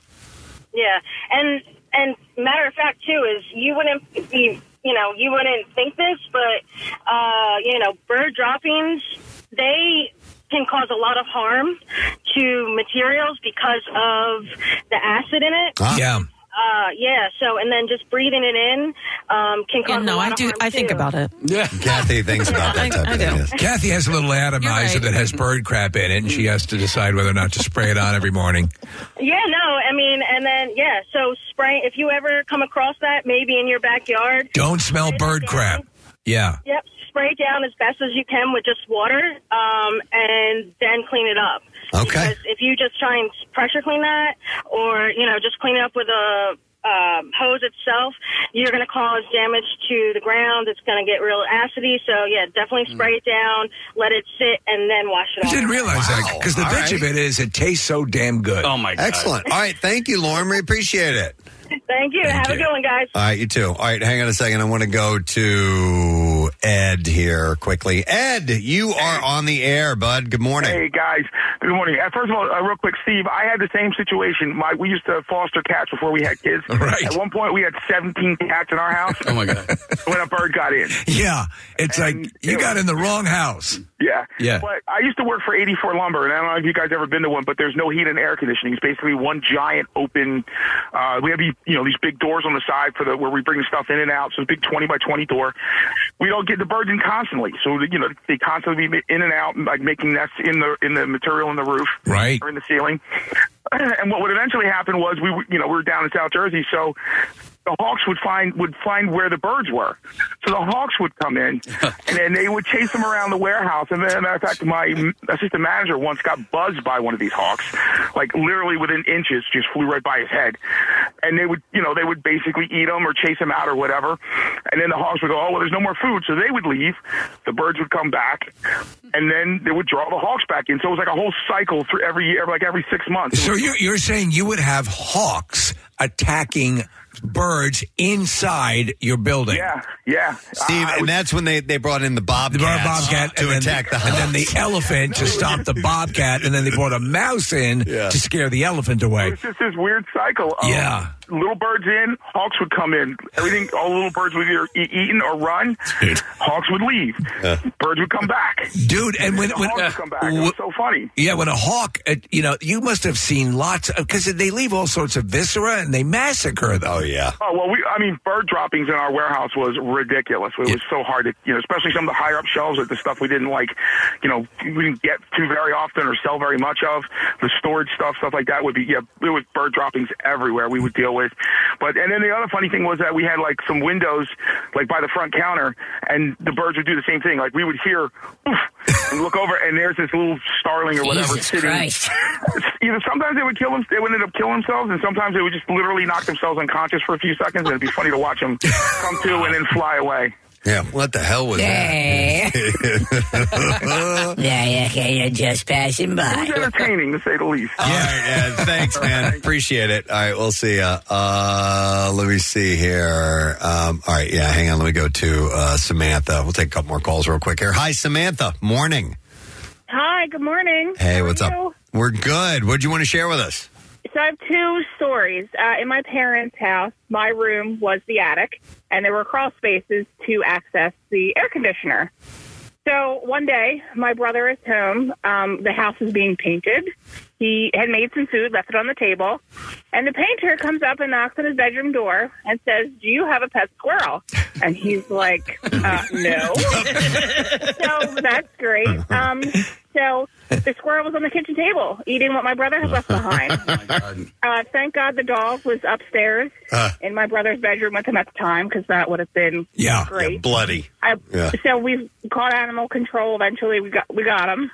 But he come in through the access panel that was in my bedroom. I wasn't home at the time, thank God. And then the other story, we had a bat. I was in bed, and it was later in the evening. I kind of had the lights down, and all of a sudden I just see something just fly out of the corner of my eye. Yeah. And I just scream bloody murder. And we find out that it was a bat. We sent my dad upstairs with like a broom and a basket. Yeah. And kind of like standard equipment. Yeah. Yes. Kind of like football helmet. Yeah. Tennis racket. Yeah. Yes. And eventually we did get him. He threw a shoe across the room and the nailed bat? him. Yes. Oh, okay. Yeah. So how long did it take to get him out of the house? Solid 45 minutes. Wow. So you got off lightly, Preston. We got real lucky, without question. Yeah, no, it's wild because they will find, like, for example, in a house, bats specifically, the vents on the side of your house, anywhere. In fact, they're attracted to like a slot, almost like a mail slot. Yeah. That's what they look for. Well, how long do you have an animal stuck in your house before you just go, I guess this animal lives here now? Yeah, this is our new roomie. It's Bebo, the squirrel. I would imagine, Case, the better part of a day. Yeah. After that. All right, I guess we have a squirrel living in the house. Yeah. This is Biffy the Bat. Yeah. Remember the possum that crapped all over my parents' bathroom? Your parents were unaware that they were actually feeding a possum. The cats were losing. The cats were losing weight. They were like, "Oh, I think they're getting old. They're probably on their way out." No, the possum was eating every last bit of their food. Oh my God! But your possum is incredibly fat. And then my dad, we had a friend of my brother's was staying in, living with my parents at the time, and my dad blamed him for the poop that was smeared all over my mom was like, "You think Mike smeared crap all over the bathroom walls?"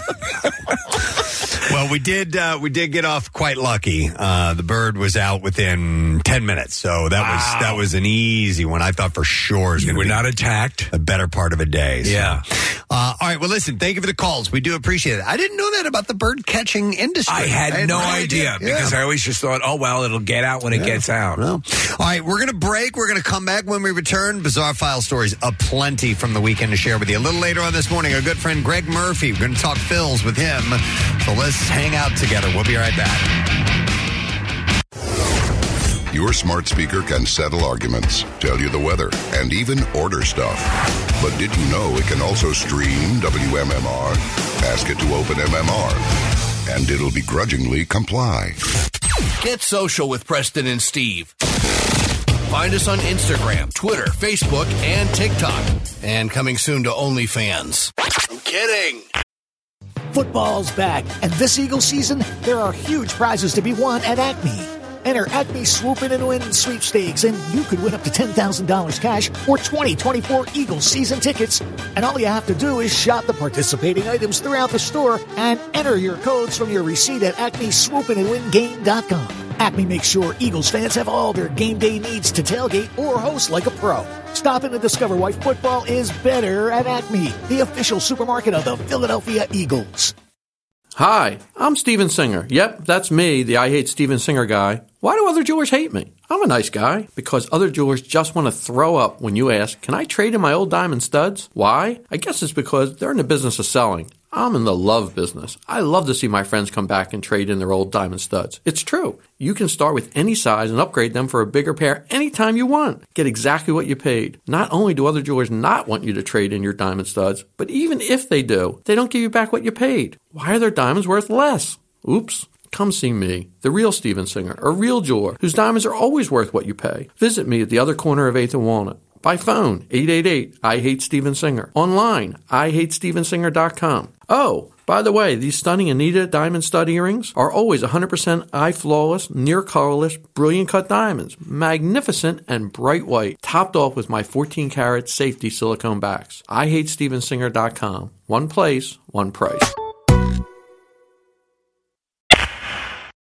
Now, back with more of the Preston and Steve Show podcast. Before getting to the B-File, a real quick plug-a-rooney. I got an email. This was from Skeeter. Skeeter? Yeah, Skeeter reached out to me. Skeeter Seifert, and wanted to mention the Power 5K run and 1 mile walk, which is coming up this Sunday at 9 a.m. And it benefits the Parkinson's Connection program. And let's see, with CATS JCC.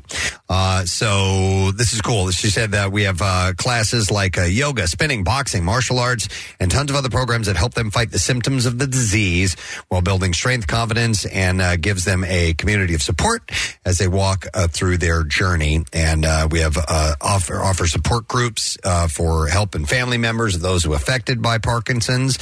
So it is taking place in Cherry Hill, and I have a link to this. I sent it over to you, Nick. I don't know if you had a chance to post it or not. Not yet, but I will. But it's the CATS JCC Power 5K 1 mile and walk for Parkinson's. So we'll post that information up, and if it sounds like something you want to be a part of, in a little bit, just check the community portion of PrestonandSteve.com, as you'll find all kinds of great events. And this is the time of year a lot of really cool outdoor events Ton are of taking stuff. place. Yeah, and you can go do something you're probably going to do anyway and support a charity. Yeah, definitely. So take a look when you get a chance. And thank you, Skeeter. Appreciate it. All right, let's do the B-File. WMMR presents Preston and Steve's Bizarre File. All right, it's brought to you by Pro Team Collision, your certified collision repair center. If you get into an accident, Pro Team Collision is there for all of your auto body repair needs.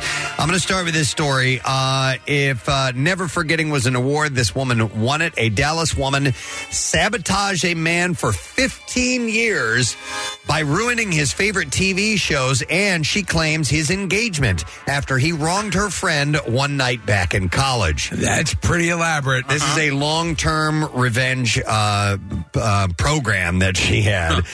In a TikTok video titled "This is Genuinely Unhinged," Linda Solly Hurd recalled the night that she was enjoying her night out with friends at a comedy show when one of her friends mistakenly knocked over a drink onto a man's lap. Hurd said the man was so furious that he spit on her friend, calling the woman a stupid fat bitch. Hurd said, "I'm screaming in this guy's face. That's assault. You're disgusting. You're trash." And he calls me an ugly bitch. We move on with our night, and we do not move on with our lives, she said. Certainly not forgiving or forgetting. She tracked down the man's Facebook, where she noticed he was a massive fan of Breaking Bad and The Walking Dead. I don't know how she got his name, but somehow or another she did. All right. Feeling vengeful, she cleverly created fake Facebook accounts to spoil episodes on a weekly basis for both shows through direct messages. And this was back, she said, when shows were airing on TV. You get one a week, so you would do anything to avoid a spoiler. She said, I went and I searched for all the spoilers. I go on Reddit. I get on all the forums, everything. She said the man tried to block every single fake account she made, but she just kept creating more and spoiling his television fun. She said, I did that for a couple of months, and then I was over the grudge. Hurd then revealed the man ended up in her political science class, which afforded her another opportunity to continue her scheme. She said he is a devil's advocate for everything. Every trash opinion you can have, he has it. She said one day he was firing up his PowerPoint to the projector for a class project, and I saw his tab in his laptop right before it fires up with a little username. Thanks to her spying, she was able to track down the young man's Reddit account, she claims, and she then spammed him with more spoilers, but then gave it a break. Hurd briefly retired from her vengeful fun, didn't bother the man for almost a decade until a mutual Facebook friend announced her engagement to the man. She said, I found out they were engaged when they were pretty close to the wedding, and I was like, I haven't thought of this guy in so long, she said, so I looked up his Reddit to see if he's still using it. She rushed to the man's Reddit account to see that he had been up to all these years and discovered what she called some sinister things. She said, I saw some pretty sinister stuff on Reddit. There are pictures that he's passing off as his fiance, and if it was your partner, you'd want to know, she said. So she said she signed into one of the unused Facebook accounts and messaged the man's Reddit post to his then fiance. Heard said the woman broke off the engagement after sending her a few of the sinister Reddit posts, and she is remarried with children. She said, the last time I checked, I saw her. She's got beautiful children and a thriving business and seems to have a happy marriage. Seems to, right? So I don't know what ended up happening with the guy. Yeah, well, right. she's with somebody else. She didn't end up with that guy. But nonetheless, she never gave up. Well, she stopped for a while, and then she saw that the guy was still being a douchebag. So just incredibly elaborate. She went after him. Yeah. Absolutely. All right, this is pretty wild, especially the pictures of it. Construction workers were left dangling helplessly from an office building after scaffolding collapsed. They were left 500 feet in the air on the high-rise building development in Sao Paulo, Brazil earlier this week. A person died during the incident, but it's not known whether they were struck by debris or if they fell. The other workers left dangling were later rescued by an on-site crane. The pictures of them, they're literally hanging on these poles. Yeah. Like 500 feet in the air. You just want to die. Yeah. Police dispatched a helicopter to the scene and 10 fire engines. We can't help you. Were also sent. An eyewitness said that the trapped workers were rescued after a few minutes. They said the noise was very loud. A lot of things fell. The structure came down. We couldn't see where the debris fell because it was inside the construction site. Authorities are investigating the case. I mean, first off, you're not working up there if you're not good with heights, but I don't care how good you are. You're going to crap yourself. Yeah, look at these. God. We're looking at pictures right now. That is, Now, they have safety harnesses, I guess, but it's insane. They're 500 feet in the air. God. A homeowner is mulling the next step after a company mistakenly demolished a home she owned in southwest Atlanta. Sorry about that. Susan Hodgson said that she found a pile of rubble in place of what used to be her longtime family property when she returned from vacation last month. She said, I keep waking up thinking is this all a joke or something? I'm just in shock. She said a neighbor called her while she was away and asked if someone had been hired to tear down the vacant house. And she said, I said, no. And she said, well, there's somebody over here who just demolished the whole house and tore it all down. Jeez. When the workers confronted them, when the neighbors confronted them, Hodgson said the workers got nasty. She said he told her to shut up and mind her own business. Shut up. She sent a family member over to see what was going on, who asked to see a permit. When a person in charge at the site checked his permit, Hodgson said he admitted he was at the wrong address. It was a 6, not a 9. Hodgson said that she filed a report with police and has talked with lawyers, but that they remain in limbo so far. To this day, she said the Atlanta-based company responsible, called You Call It, We Haul It, has yet to contact her. Said it's hard to believe someone thinks that they have the right to just come up here, tear something up, and walk away from it, and didn't come back to say, I'm sorry. What do I need to do to fix this? It was an accident, and they didn't give me nothing, she said. Didn't give them nothing. They hired a lawyer whose slogan is, you screw it, we sue it. So I don't know if there'll be any resolution to this or not. Could you imagine having your entire home just demolished? All right, and then finally, this is a great story. An alleged thief found a clever way to hide from authorities in Poland, posing in a store window as a mannequin. A 22-year-old with a bag in his hand froze motionless, pretending to be a mannequin in front of a shop window, police said. They said in this way, he wanted to avoid being exposed by the cameras. The thief posed until the mall the store closed. Once the last customer had left and the mall doors were secure, the man broke from his stance and robbed a jewelry stand. The mannequin came alive. I'm in love. He stood there all day. Yes, right. And you can build it. Authorities said that the thief came back for round 2 on another occasion. They said this time he ate his fill at one of the food stations before stealing a new outfit. Just like a bird in a Costco. Afterward, he returned to have some more food. Polish authorities said that eventually the man's luck ran out and he was noticed by mall security guards and he was arrested, and police said that he could face up to 10 years in prison, by the way. Okay, in that movie, Mannequin, Yes. she was like an Egyptian princess. Yes, right. Or something like that. That's was it, yeah. Kim Cattrall. Right. And she was cursed and had to remain motionless, or who knows. But it was the Wanamaker Building. It was the Wanamaker Building right here in Philadelphia. That's where they did it. Yeah. All right, and there you go. That's what I have in the Bizarre File for you this morning. All right, I got something for you to win. I have a pair of passes for an advanced screening of Five Nights at Freddy's, and it's going to be on Wednesday night, AMC Cherry Hill. We will take caller number 17 at 215-263-WMMR. You can go to WMMR.com for more chances to win tickets. Entry deadline is today at 11 a.m., by the way. But this Halloween, when the night shift starts, the nightmare begins. It's from Blumhouse and producer of Megan, by the way, and Universal Pictures presents Five Nights at Freddy's, rated PG-13 in theaters and on Peacock on October 27th. So we'll take the 17th caller, 215-263-WMMR, and we will give you those tickets. We're going to take a quick break, come back in a moment. A little later on, Greg Murphy jumping on, talk about the Phils. We'll be back in just a sec. Hang out. Preston and Steve's 26th annual Camp Out for Hunger, supporting Philabundance.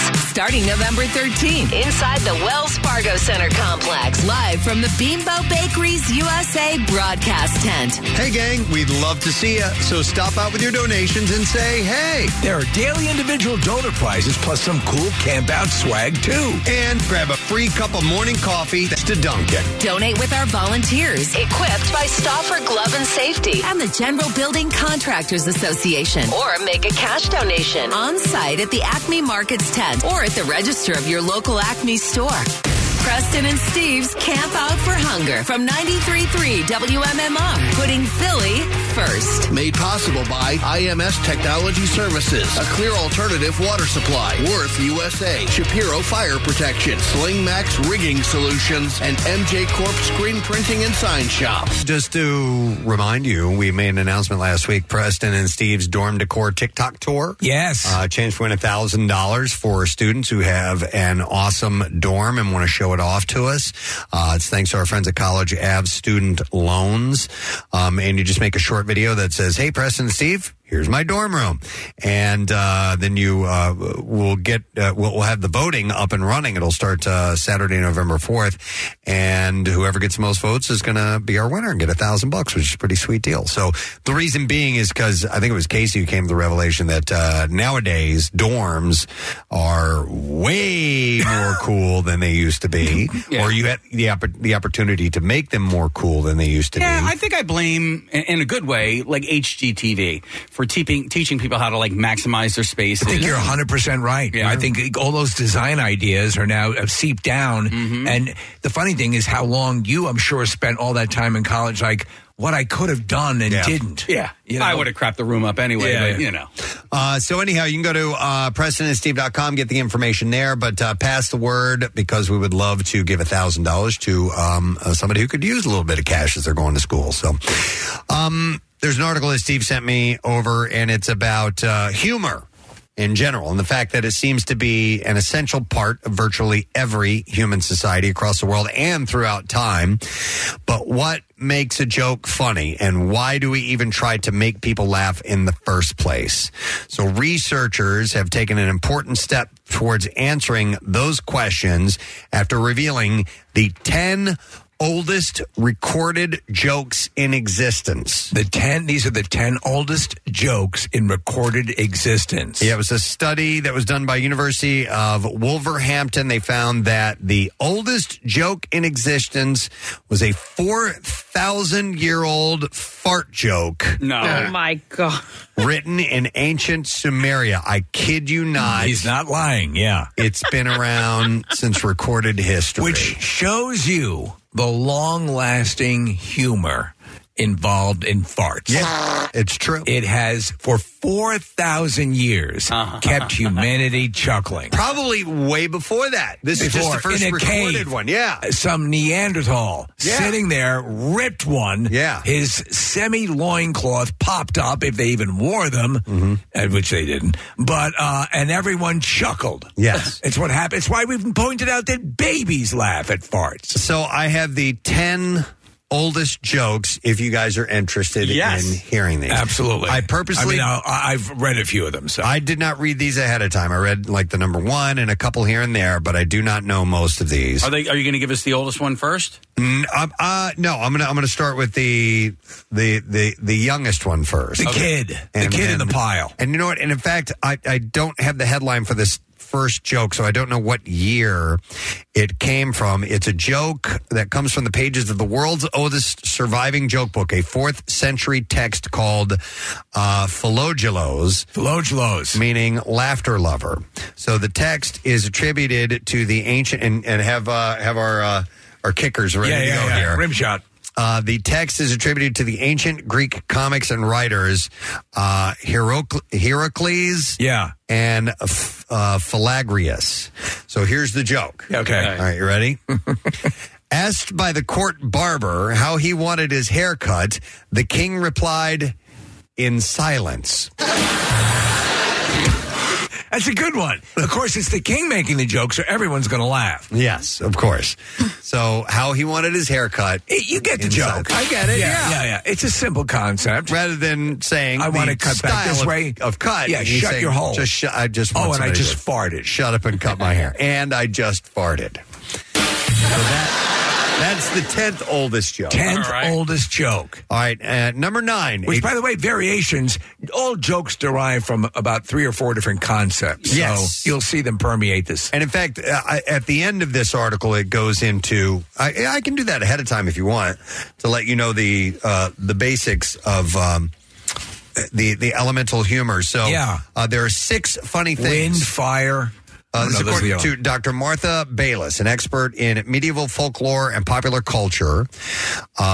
So she says that rather funny myself. There are 6 funny things, essentially. So there's food, drinking, which includes vomiting. Yes.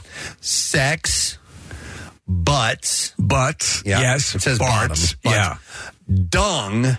And clergymen. There we go. Oh, geez. Clergymen. Yes. They're below farts? It says the clergymen, of course, are funnier if they are involved in the other 5 funny things. Okay. She said these basic elements of humor hold true in every culture I've seen, though you have to substitute whatever solemn official they have for clergymen. So a clergyman could be interplaced with I guess... a farting nun eating a hoagie's a home run. Well, not necessarily in the clergy, but an official of some type. Yeah.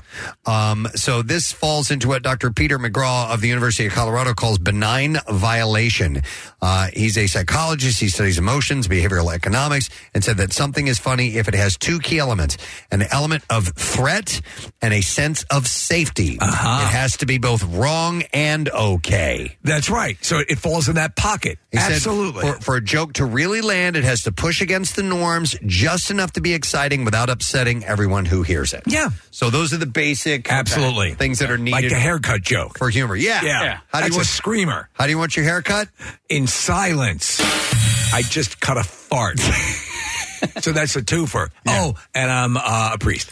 All right. So this next one, number 9. And I'm eating.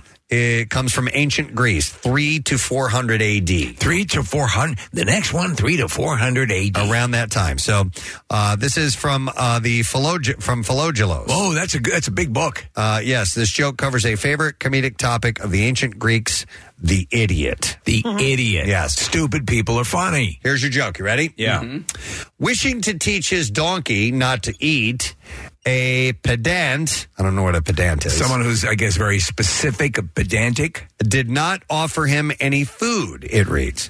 And it says, when the donkey died of hunger, he said, I've had a great loss. Just when he had learned not to eat, he died.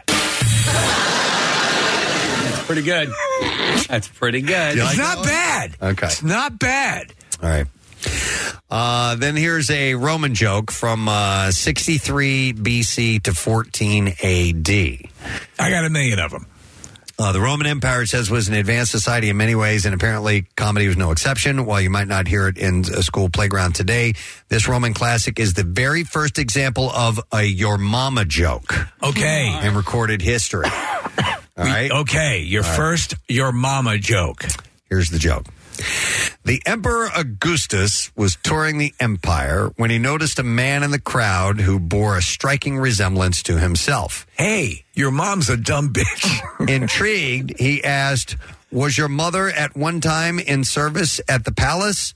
"No, Your Highness," the man replied, "but my father was." Now, I must admit, when I read that, I had a bit of a difficulty understanding. Yeah, I don't get that one. So I assume perhaps the father... He mistook his mother for a man. Right. Or the other way around. Oh, okay. Something like that. And then there is some sort of fart. So, he said, "Was your mother at one time in service at the palace?" "No, Your Highness, but my father was." So I guess maybe, his dad looked like a woman. Isn't that the joke? Or is it... Or my dad banged your mom. Exactly. I was thinking that as well. Oh, there you go. I'm sorry. I totally missed that. So your mother's not ugly. She's a slut. She's just a whore. Your father's just horrible. Yeah. Say it again. All right, the whole thing? Yeah. The Emperor Augustus was touring the empire when he noticed a man in the crowd who bore a striking resemblance to himself. Intrigued, he asked, "Was your mother at one time in service at the palace?" "No, Your Highness, but my father was." It still works. It still works. All right. Thank you for remembering. From ancient... You have anybody here from Pompeii? This is from ancient Egypt, around 30 BC. A dirty joke fit for a pharaoh. So a simple, bawdy joke from ancient Egypt. This gag was written just as the last remnants of the Roman Republic collapsed. The joke is believed to have been written around the same year that Mark Antony and Cleopatra killed themselves by snakebite. So you can imagine, I need a line. I need an opener. All right, so here's the joke. Man is even more eager to copulate than a donkey. His purse is what restrains him. Oh my God. It's good. And it's, you know why it's funny?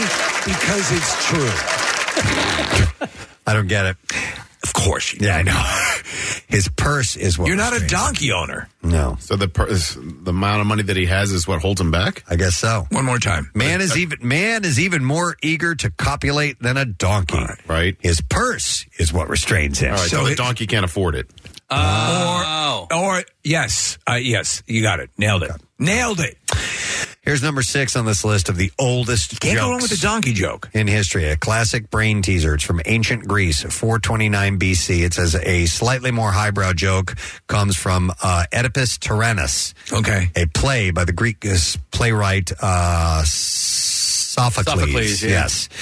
So if you're a fan of riddles, you might already be familiar with this famous line, which is still repeated in almost the same way to this day. Okay. All right, so here we go. During the ancient tragedy, one character gives the following line. Question. What animal walks on 4 feet in the morning, 2 at noon, and 3 in the evening? Answer. Man. He goes on all 4s as a baby, on 2 feet as a man, and uses a cane in old age. That's just an old... That's not really a joke. That's just That's like figure that. an observation. It's a riddle. It's a riddle. Yeah. Yeah. It's not like the joke, hey, this past weekend, I decided to just go to an alleyway and orally please men all day. I made $300.50. And then you ask? Why 50 cents? Well, not 50. Oh. But this is, again. This is good. This is really great, Kathy. This is such a good one. But you say that, and then the person is supposed to go, who did you charge 50 cents to? And you go, all of them. That's a good joke. Yeah, there you go. Yeah. I like it. I like that. You need the proper. You need the proper. You need to know response, that. Yes. in order for that joke to work. Ours should be, it was the donkey. Yeah.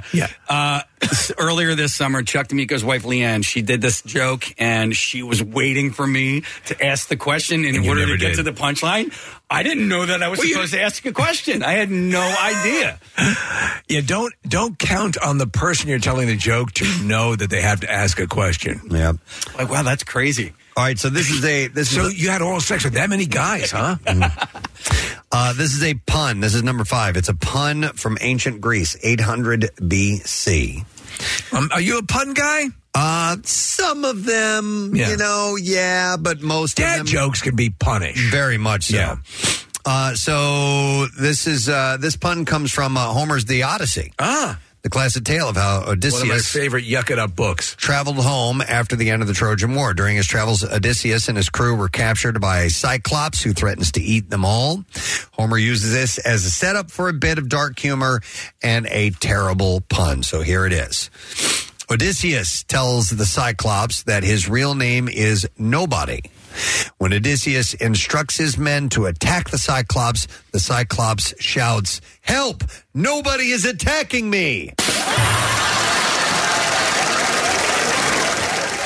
thought there was going to be I'm keeping my eye on you. Right. He's a Cyclops. Right, Cyclops. But no one comes to help. Okay. Well, that's actually pretty clever. You guys remember the movie Master and Commander pretty well, right? Absolutely. Yeah. I love the Cyclops in that. No, but there is a moment where there is a pun reference. Yeah.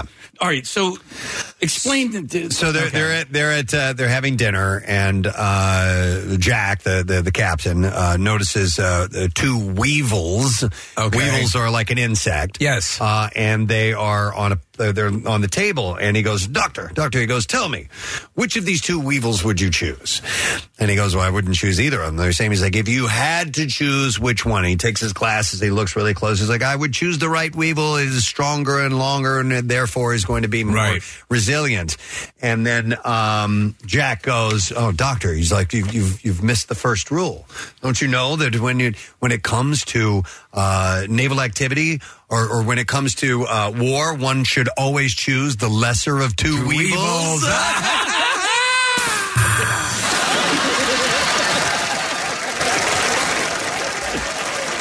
And then a cannonball ripped his head off. Yeah.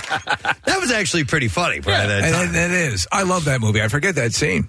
All right, so here is number 4, a joke about an old married couple, and it is from 1100 BC. We don't know the origin, where in the world it came from, apparently. It says the origins of this joke may be lost, but it draws on a theme that has been used by comedians since the beginning of time.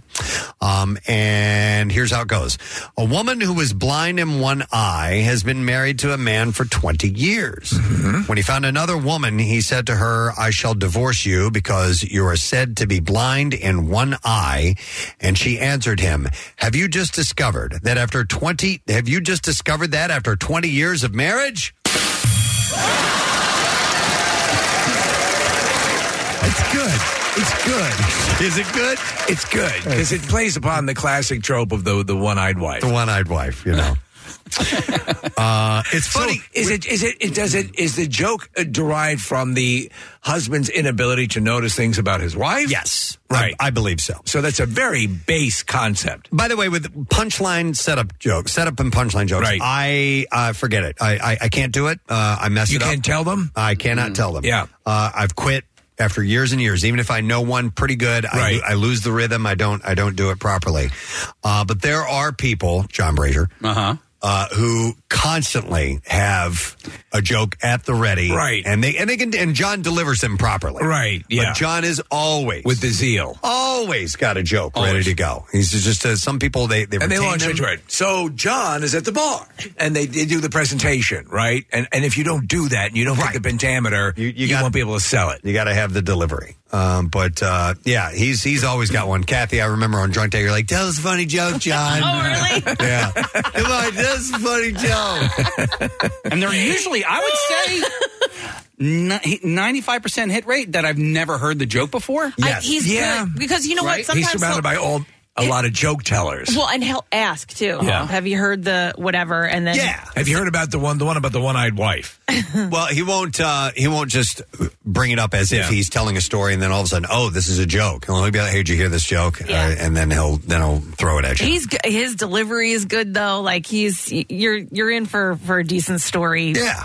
Either way. A lot of times too, it'll pertain. They're just anecdotes from things he's actually witnessed or something that works its way around the clubhouse. Yeah. I wish, though, that I could react to people telling me a joke that I don't want to laugh at the way you guys do to me. Because, it's so difficult to... That's That's a good one.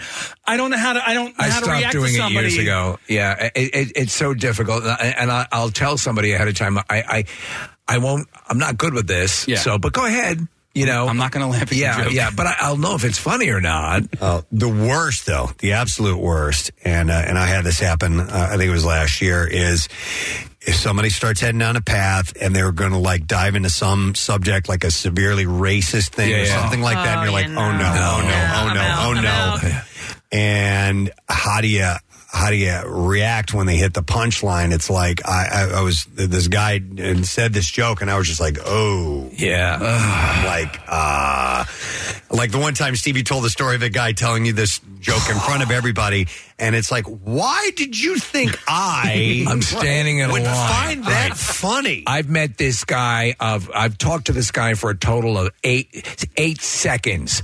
I just simply go in and buy pizza from him. This is up on Long Island.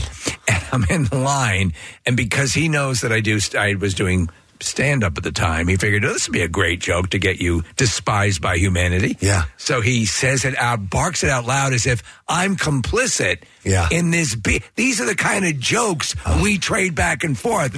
I'm just here for pizza! Preston, I thought that was going to happen to you and me on Thursday night at the event with Cora, and there was a guy that came over, a really nice guy, and he started launching into a joke, and I was afraid that it was going to, and it ended up just being fine, and it was innocuous. It's about a one-eyed wife. It was about this guy that gives a bunch of BJs in an alleyway. But I know, I kind of felt that too. I'm like, please be clean. But it ended up being a pretty easy joke to. And then you're hanging out with racists, and then they'll tell you the most benign jokes. Like it's totally unexpected. I just don't respond and I stare at them. Let them feel awkward, not me. That wasn't funny.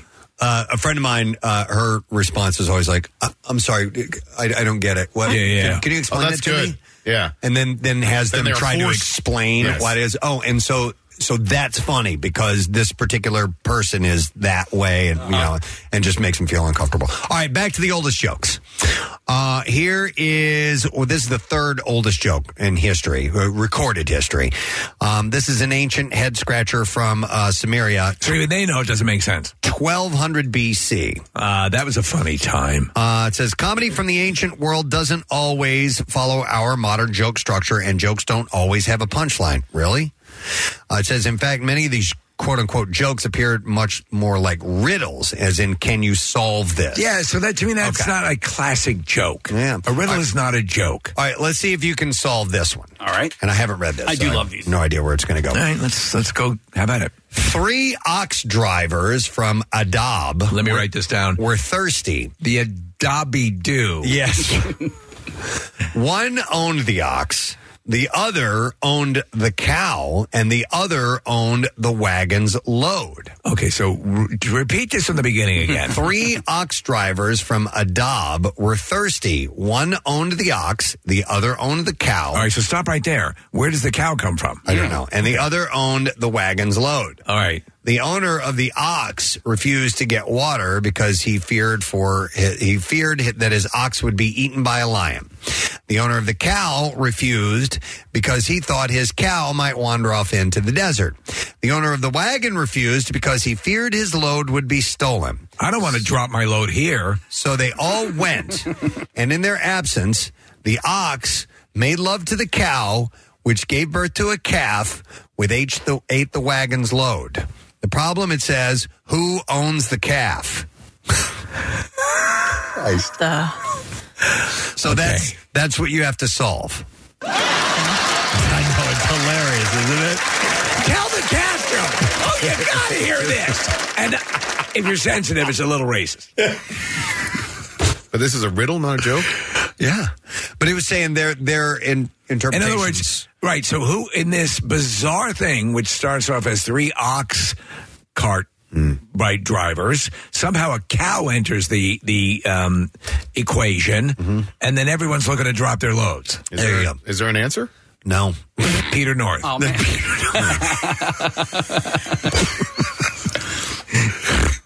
He owns the load. He owns the calf. Yeah. He owns the calf. Yeah, so they all went, and in their absence, the ox screwed the cow, which gave birth to a calf with H the wagon's load. Who owns the calf? So the calf was born to the cow and the ox, which was owned by one guy owned the ox and one guy owned the cow.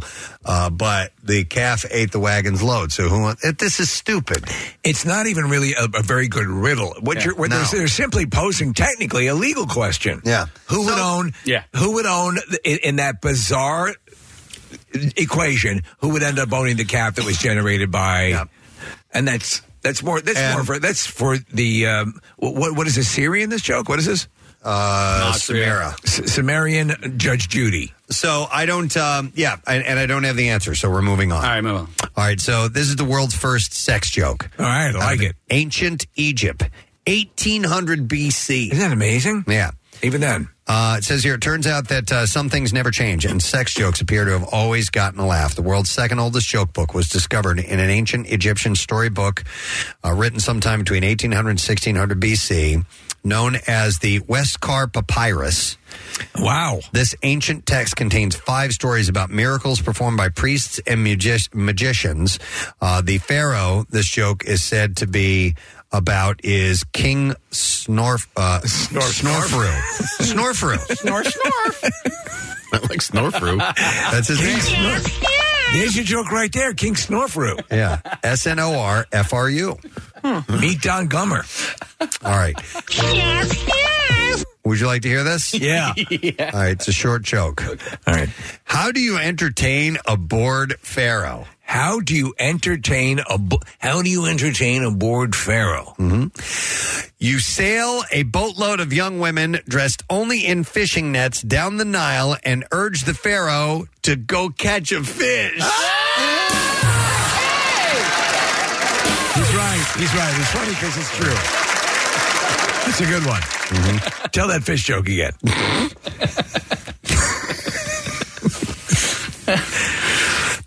Portuguese. Right?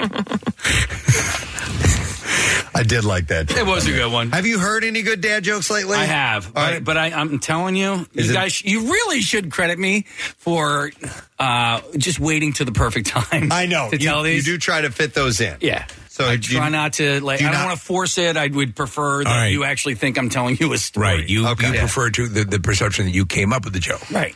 So you don't want to waste anything. No. Okay. He's got him in his quiver, his dad joke quiver. I got him. Now, do you go? There's a couple of sites where they're like no. Usually, I don't go to any sites. Sometimes people will send them to me. Right. And that's the better way. And just for anybody listening, don't send me a setup, a punchline joke. Right. I prefer a storyish joke. Right. Portuguese, where you guys think I'm actually spinning a yarn. One-eyed wife, hookers, and loose women in nets. I think I got an answer to that ox riddle. Oh, please. All right. Some listeners have texted in, apparently, and I didn't know this until just now, that an ox has been castrated. Therefore, the calf has never been born in the first place. Oh, so it's a riddle that has no answer. There is no calf. It's like one of those where do they bury the survivors? There were no survivors. Yeah, or the icicle was made out of, the survivors don't get buried because they're still alive. They were on the North Pole. Okay. Yeah. Is that it? Yeah. Roosters don't lay eggs, that kind of thing. Right. Yes. All right. Okay. So an ox is castrated, therefore Moses didn't have an ark. It can't get a cow pregnant. Right. Jesus couldn't drive. Right. Yeah. Yeah. How about that? Amelia Earhart had no vagina. What, excuse me? Yeah, that's one of them. Okay. All right. Hang on. Before I get you the oldest joke, Doug wants to give us a joke. Okay. We'll let somebody try out a joke. Right. Hi, Doug. You're on the air. Good morning. Morning. How are you? Good. What's up, Doug? Hey, so I got a joke. Okay. I don't know if you guys heard this one. There's a preacher, and he has a family, a wife, 2 kids. So she goes to the supermarket to buy some groceries. She goes up to the meat counter. She says to the meat counter guy, "Hey, do you have anything on sale?" The meat counter guy says, "Yeah, I got this damn ham." She goes, "Don't talk to me like that. How dare you? My husband's a preacher." He goes, "I'm sorry, but that's just what it's called." She says, "Okay." So she goes back home after she goes to the grocery store, and her husband says, the preacher says, "What are we having for dinner, hon?" She says, "Well, I've got something on sale. I got this damn ham." He goes, how dare you talk to me like that? I'm a preacher. She goes, I'm sorry. She goes, that's just what it's called. So she goes, okay, that's fine. So she cooks the damn ham. They sit down for dinner. The wife's there. The kids are there. The preacher's there. And the preacher says to his son, can you please pass me the damn ham? The son says, sure, Pop. Can you pass me the effing potatoes? I've heard that, yeah. I like That's that one. cute. Yeah. That's cute. I like that, Doug. Thank you. All right, hang on. I didn't give him one of these. Oh, yeah.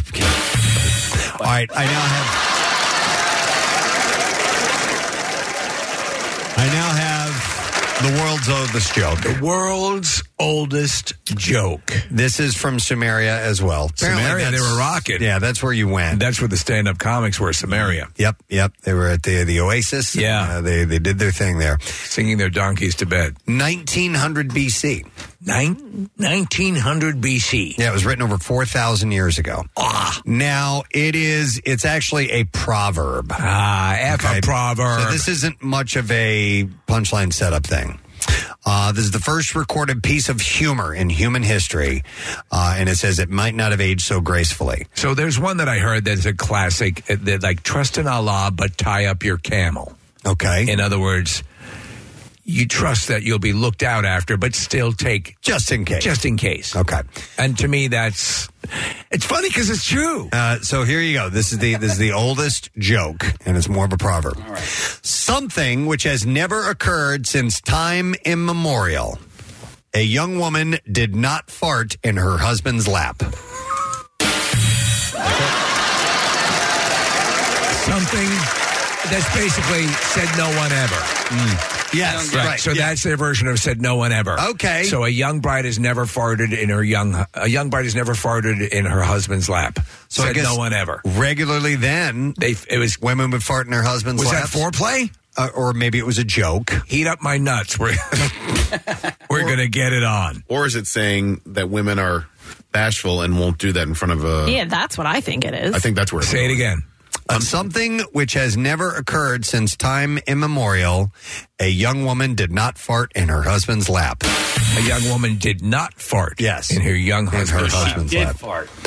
I don't know. I don't know. You interpret it. Whatever makes you giggle. That's the way it's supposed to be. Good stuff. Yeah. That's good stuff. That's a solid 10. So those are the oldest jokes in history, in recorded human history. I think, as far as we know, give our most accomplished stand-up comedian friend, send them up at Helium or whatever, and see if they can kill with this material. They can deliver these jokes and make them work. Right, it's possible. I don't know, but this was a study that was done by the University of Wolverhampton, and the oldest joke in existence is a fart joke. I think that's telling. It does say a lot. That it is truly telling. does. Because when people belittle fart jokes, they don't realize what a part of humor they are. Yep. There Thank you you, go. Jeff. It just made me laugh. That was from Jeff, right? Yes. Okay. What? Carter farted on Marissa? I just got a text message from your wife. Yeah. That was when he was a little kid. Marissa came over for dinner one time, and Carter sat on her lap, and he purposely ripped one, and it was hilarious. It was hilarious. So it goes way back. All right. Did Marissa dig it? I think she thought it was funny. Yeah. She probably didn't appreciate it, but she did think it was funny. So, all right, we're going to take a break. The Phils start at 5:07 tonight. That's the best time ever. Oh, it's the best. So we're going to talk to Greg Murphy about the Phils and game number 6 when we return. So stay with us. We'll be back shortly. What's going on in the world of rock? You'll find it at WMMR.com, your one-stop outlet for all the rock news you need to know. WMMR.com, where FOMO goes to die. Preston and Steve. Their name is their address on the web. PrestonandSteve.com. Football's back, and this Eagle season, there are huge prizes to be won at Acme. Enter Acme Swoop In and Win sweepstakes, and you could win up to $10,000 cash or 2024 Eagles season tickets. And all you have to do is shop the participating items throughout the store and enter your codes from your receipt at acmeswoopinandwingame.com. Acme makes sure Eagles fans have all their game day needs to tailgate or host like a pro. Stop in and discover why football is better at Acme, the official supermarket of the Philadelphia Eagles. Hi, I'm Steven Singer. Yep, that's me, the I Hate Steven Singer guy. Why do other jewelers hate me? I'm a nice guy. Because other jewelers just want to throw up when you ask, can I trade in my old diamond studs? Why? I guess it's because they're in the business of selling. I'm in the love business. I love to see my friends come back and trade in their old diamond studs. It's true. You can start with any size and upgrade them for a bigger pair anytime you want. Get exactly what you paid. Not only do other jewelers not want you to trade in your diamond studs, but even if they do, they don't give you back what you paid. Why are their diamonds worth less? Oops. Come see me, the real Steven Singer, a real jeweler whose diamonds are always worth what you pay. Visit me at the other corner of 8th and Walnut. By phone, 888-I-HATE-STEVEN-SINGER. Online, IHateStevenSinger.com. Oh, by the way, these stunning Anita diamond stud earrings are always 100% eye-flawless, near-colorless, brilliant-cut diamonds. Magnificent and bright white, topped off with my 14-karat safety silicone backs. IHateStevenSinger.com. One place, one price. Now, back with more of the Preston and Steve Show podcast. By a miracle, tonight's Phillies game is at 5:07 p.m. for us and many people listening who have the very, very early morning schedules. That is a wonderful thing on a personal note. But things are going to get very exciting at Citizens Bank Park tonight. Exciting over the weekend as well. So we would like to welcome from your Phillies radio broadcast team our good friend, Mr. Greg Murphy. Hey, Greg, how you doing, man? Everybody. Yo. How you guys doing? We're good, man. Speaking of tired, you've been doing some traveling around. You got to be a little bit wiped out. Anytime, I would imagine, you have to drag yourself out west and then come back, it makes things a little more difficult. Yeah, it certainly does. I just, when Kathy was doing the traffic there, she mentioned it was Monday, so I wrote that down. That in mind all day. Little note. Yeah, it's a little crazy, but we wouldn't have it any other way, right? This is what it's all about. You work all season to get to this point, and if we have to bounce around a little bit out west and come on back, and if it ends up in a parade, that'll be just fine. Absolutely. What was it like out that way? The general feel, just overall, when you were in Arizona? I'll be honest. I thought it was really great. Their crowd was terrific. It's a dome stadium out there, and so the noise is, it gets pumped in a little bit, and it gets a little bit louder in there. And I thought the energy was really good, and they kind of took it to the Phils for the first two games, but. Yeah. There were a lot of Phillies fans there as well, and when things started to trend in our direction in that final game out there, you could really hear the Phillies fans. They sort of kind of took over, as they often do, and I know the players can feel that, they can hear it, and they kind of thrive off of it, and it was great. It was great. It was obviously a great flight home in the middle of the night, because anytime you're coming off a win and you get on that airplane, things are always good. So I know this is absurd, and I know people who believe this sort of know it's absurd, but it's still something that you kind of go, to bring it back here and to have the game played here and take it here at home. I couldn't see a major league team not wanting to close things up as quickly as possible. Yet, sometimes in the back of your... And I'm all for this, by the way, if this is some secret plan. But you know where I'm going with this, Greg, right? Yeah. Yeah. Absolutely. I mean, the idea that we may get to celebrate tonight here in South Philly in front of the Phillies team or Phillies crowd is awesome. Certainly, they would have liked to have taken care of business in Arizona. Yeah. Gotten a couple days off, being able to rest the body, that kind of thing. But the next best thing is coming back here and being able to clinch here. Now, they've got to take care of business. You certainly don't want it to go to a Game 7. No. So hopefully they can take care of business tonight with Aaron Nola on the mound. But, the idea that we're going to hopefully get to celebrate again in our home clubhouse, it's a lot of fun. It certainly is. And the fans that'll be there tonight, I know will bring the energy. And if they get a chance to celebrate as well, good for them. Greg, it's really fun and interesting to watch the ebbs and flows of a series. And we were at a charity event on Thursday night, and they lost that game 2-1. And I could take that one, right? It wasn't great, but sometimes the bats aren't working or whatever. The loss on Friday night was hard to swallow. It was not a fun game to watch. The bullpen games just go long. and Kimbrel didn't pitch very well, to put it mildly, and so that was a game that I really felt like they should have won and that they let get away. But then to watch them come back on Saturday and see Wheeler dominate the way that he has, and then the bats came back, and it was like, all right, that's what this team kind of has been all season, right? Like there are games where not everything clicks, but then on Saturday night, it really looked like the best version of what the Phillies have to offer up, and it was just like, all right, this is the win that I kind of hoped for and expected, and then bring it back and get Nola going tonight.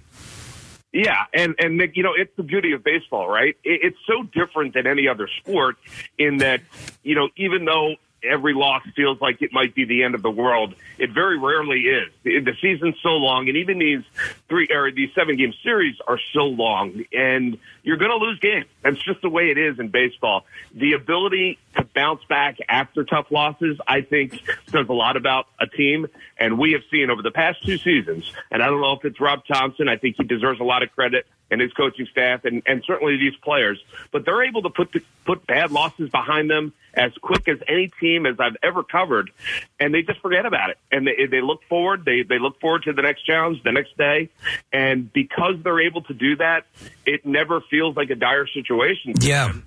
And that's what this is all about. They bounce back, and that they did it in Arizona, and hopefully now they can just close things out tonight.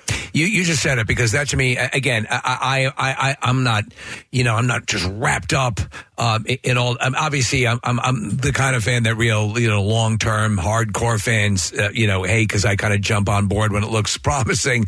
But in this case, that is an amazing thing. You have to be self-possessed. You have to know your capability to be able to roll and say, okay, we move forward. Because I'd be crushed. I don't possess the stuff that would allow me to turn around on a dime and get back on your game. It's amazing how quickly they're able to do that. Yeah, it really is. And I think part of it is because of the nature of baseball. You don't really have a choice. You're playing 162 games. You're playing almost every night throughout the course of the summer. You really can't sit there and worry about what has already happened. And, early in the season, they didn't play well in April and May, and it felt as though the sky was falling, and, hey, they're not going to get back to where they want to be, and all of that. But I think that the guys that are, in that clubhouse, and the guys that are people that are closest to the players, they understood we have plenty of time. We'll get this thing right, and they did, and that's exactly what they did last year. And I really think that ability to be able to kind of flush what's not going right and just kind of look ahead is really what's made this team as successful as they've been over the last 2 years. And they're going to lose. Hopefully they win tonight, and they'll head into the World Series, but the chances of them sweeping any team in the World Series is probably pretty slim. They're going to lose another game or two, but that's okay as long as they get to where they need to be. There are so many positives on this team, Greg, and what Schwarber and Harper have done really is unreal. It blows the mind. The number of home runs these guys hit, the clutch home runs these guys hit, the NLCS alone for Kyle Schwarber is just unbelievable. And you're around these guys a lot. You go to every game, or you're almost at every game. Can you explain it? Because I can't. No, you know what? It's great players stepping up at the biggest moments. We talked a little bit about this on the broadcast the other night. When you look at this Phillies team, it really was a must-win in that final game in Arizona.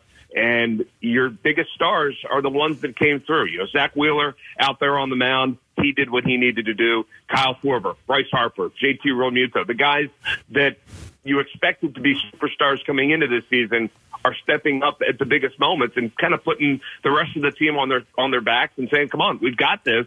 And that's what you need. Great teams need their great players to play great. And right now, the Phillies' great players are playing great. At those great moments, Greg, do you think it's, and it's probably different for every person, but as they're standing at the plate and they realize they got to make a clutch hit or some kind of a play here, are they thinking, I have to do this now, or are they just thinking, well, here, I'm doing what I normally do and just going to, because if you can set that pressure aside, right, that might loosen you up. Or are you hyper focused that the pressure is on and you just know how to deliver? Right. I don't know the answer to that, but that's why I'm asking you. Yeah, well, and I've never been in that situation either, but I've talked to folks that have been, obviously, and I think it's the latter. I think they're hyper focused at that moment.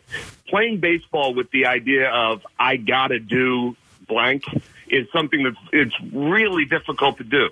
You put that pressure on you. It's a hard enough game to begin with, and then if you're putting that kind of pressure on yourself, that's when you hear guys say they're pressing a little bit. That never works in the game of baseball. Mm-mm. I think these guys, the Kyle Schwarbers of the world, the Bryce Harpers of the world, are able to kind of block all of that out and just put themselves in the moment, realizing that this is something they've done their entire lives, trying to hit a baseball and trying to barrel it up and do something good. And they're able to kind of put everything else aside and just concentrate on the job at hand.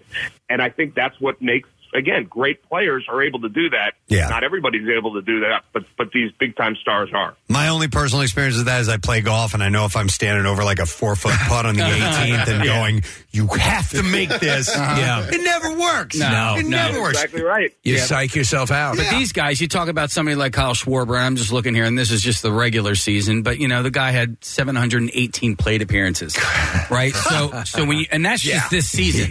You think about the thousands and thousands and thousands of times that he has sat, in that batter's box waiting for a pitch to be delivered. Maybe he is, because he has done it so many times, he's able to block out all that other noise. Yeah, I think you're exactly right. And, he spoke about this the other day. We were talking to him, and he said, look, I'm a guy that strikes out a lot. I'm a guy that walks a lot, and I'm a guy that hits a lot of home runs. But he said, I'm not trying to do any of those things when I get to the plate. I'm only trying to do the one thing, and that is put the barrel of the bat on the baseball. And whatever happens after that is really out of my control. And it's really, they narrow it down to that single mindset to try and do one thing. Everything else kind of goes away. And for these guys, the great players with the great talent, they're able to do it more often than not. So the anticipation is on high, obviously, for later on. They're greasing the poles. They've even greased Joel Embiid, from what I understand. He's very tall. So how, again, the worst thing you can ask someone in your position, but how do you see it playing out this evening? You know what? Honestly, I would be very surprised if we're not trying to climb those poles tonight. Okay. I certainly am going to try because, look, you've got Aaron Nola going to the mound tonight. Right. One of your aces. He's been absolutely terrific this postseason. He's kind of made a couple adjustments late in the season, and they've worked for him. And I think the energy in that place, the Phillies are 6-0 at home in the postseason this year. And there's a reason for that. It's a tough place to play for anybody else. It just is. And I think the energy is going to be off the charts today. The 5 o'clock start, as you guys mentioned, I think is good for all of us. It just, it allows everybody to be at their peak. And I think Arizona is going to have a really tough time. I really do. Good. And if Aaron gets out there and gets off to a quick start, I think this one could be pretty lopsided. Yeah, I that's agree. what I'm hoping. I agree with you, Greg. Top to bottom, the lineup really is just so impressive. And even guys that aren't hitting that great, Bohm has been fantastic in the field. Stott had a good game the other night, but that diving play that Stott made on Saturday night was just so impressive. And so even if they're not getting the hits, they're doing something. Rojas had a triple the other night. I mean, that's what I love about this team is that other guys pick up the dudes who aren't playing or who aren't hitting well, and they'll make up for it in other parts of the game. Yeah, Rob Thompson has said it all season long. He said this team is built for the postseason, and it's because everybody kind of understands their role. You do have guys that you rely on to hit the ball out of the ballpark, but then you have guys you rely on like Johan Rojas to just go and catch the baseball, and Bryson Stott's become one of those guys. And obviously JT Realmuto behind the plate, and you've got 3 good starters, and you've got a pretty good bullpen. So this team is built for this time of the year, these short series.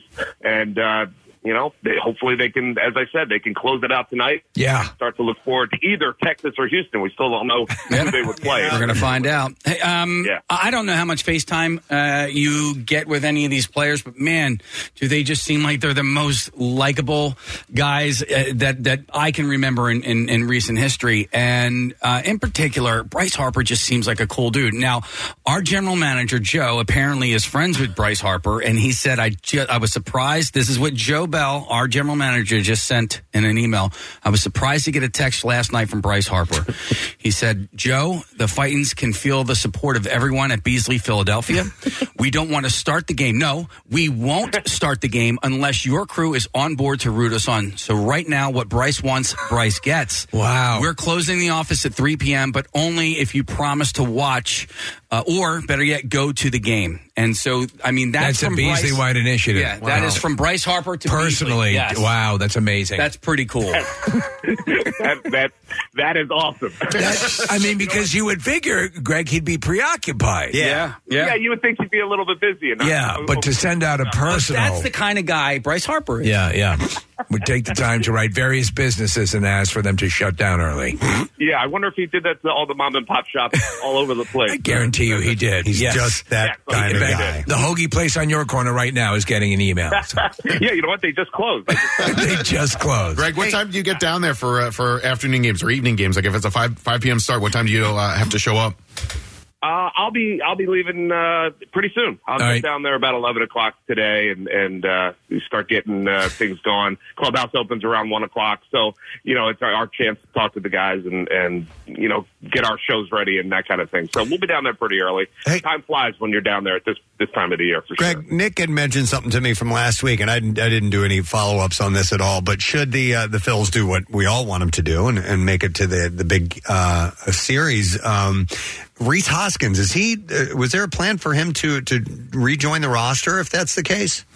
Well, there's a possibility. It's out there. He's down in Florida right now. Actually, I would not be surprised if he's come back to Philadelphia, but I don't know that for sure. I would hope so. But he's been down in Florida. He's been working out. He's getting close to the point where he might be able to play. And if they think that he could be a right-handed bat off the bench in the World Series, they can add him to the roster. Wow. It is a possibility, but he's going to have to be ready to go. And you have to believe he's ready to go, and they're going to have to believe it as well because these roster spots are pretty valuable at this time of the year. But boy, to have him back in the clubhouse and have him come out onto the field, that would be one unbelievable moment in Philly sports if that were to happen. Greg, I wanted to ask you one more baseball question because the ALCS really has been fascinating. The home team has not won a game yet all series. I did not expect the Rangers to win last night. They did. They won pretty easily, the grand slam in the ninth. And I think this is only the second time in postseason history where the road team has won every game. Do you know if that's true? I don't know if that particular part is true, but it has been amazing. I mean, you certainly, the old adage in sports is in a 7-game series, it's not a series until the one of the teams wins one game on the road. It's been the complete opposite there. They've won all the games on the road. Very interesting. Those two teams, I thought they were the two best teams in the American League, and they are battling it out. Whoever pulls it out is going to be a tough opponent for the Phils going forward, regardless, Houston or Texas. But I think the best news for Phillies fans is that series has gone 7 games. The more that they can play, beat themselves up, that kind of thing is a good thing for the Phillies. So I hope it goes 24 innings tonight. We'll keep our fingers crossed. Dear God. Yeah. That'd be great. Excellent. All right. Well, Greg, we appreciate the heads up. We're looking forward to, obviously, the game tonight, your coverage and all that good stuff. And, nothing but thinking about positive thoughts and climbing poles. Baby to bed, climbing balls. Yeah. Yeah, let's get a win. Let's do it quickly. Let's all get some sleep after that. Yes. For real. All right. Thanks, Greg. Great to talk to you, man. All right, guys. Thanks so much. Greg Murphy. Phillies radio broadcast team. And that's got to be a blast for those guys going out to see a win like that on Saturday night. I know, obviously Thursday and Friday were tough to stomach, but the number of Phils fans in attendance, especially on Saturday. I think Saturday was the only sellout of all 3 games over the weekend, and there were just a ton of Phils fans there. There were apparently, Nick, to the thing we were talking about last week, there were apparently fans just buying up seats to keep them empty. They were cheap enough. Yeah. And then $19 in some regards, On Saturday, Steve, because the Diamondbacks had won games 3 and 4, they actually there was a decent walk up from Arizona fans on Saturday. But there were still a ton of Phillies fans in attendance. By the way, stuff at the ballpark tonight. The pregame stuff gets started like 2:30. Yeah, 2:30. Yeah. 2:37. I don't know why it's specific. Oh, gates open at 2:37. Gates open at 2:37. Yeah, because I guess that is X amount of hours and a half. And pregame festivities start at 4:40. But so we had a woman email us asking because she said, I'm not much of a drinker. I'm going to the game. Is there anything? I mean, there is so much to do down there. So if you do want to get down there early, there's plenty to do outside of the ballpark, inside the ballpark. Ticket or not. I mean, there's just a great vibe. Yeah, they normally really do I don't a go great in. job. I don't go in super early, but these events I do because like batting practice, you could just sit there and try and catch home runs back there. We did that last year for the World Series, and the only thing I was disappointed about was that the ball that we ended up catching, we caught. It wasn't a World Series ball. I was hoping that it would have like some sort of like World Series-ness on it. It was just a regular baseball. Just a nondescript ball. I might go down there early just to be a part of the traffic, just to sit in that, just to feel like I was a part of something. And keep a revolver on the passenger seat. Sure. Yeah.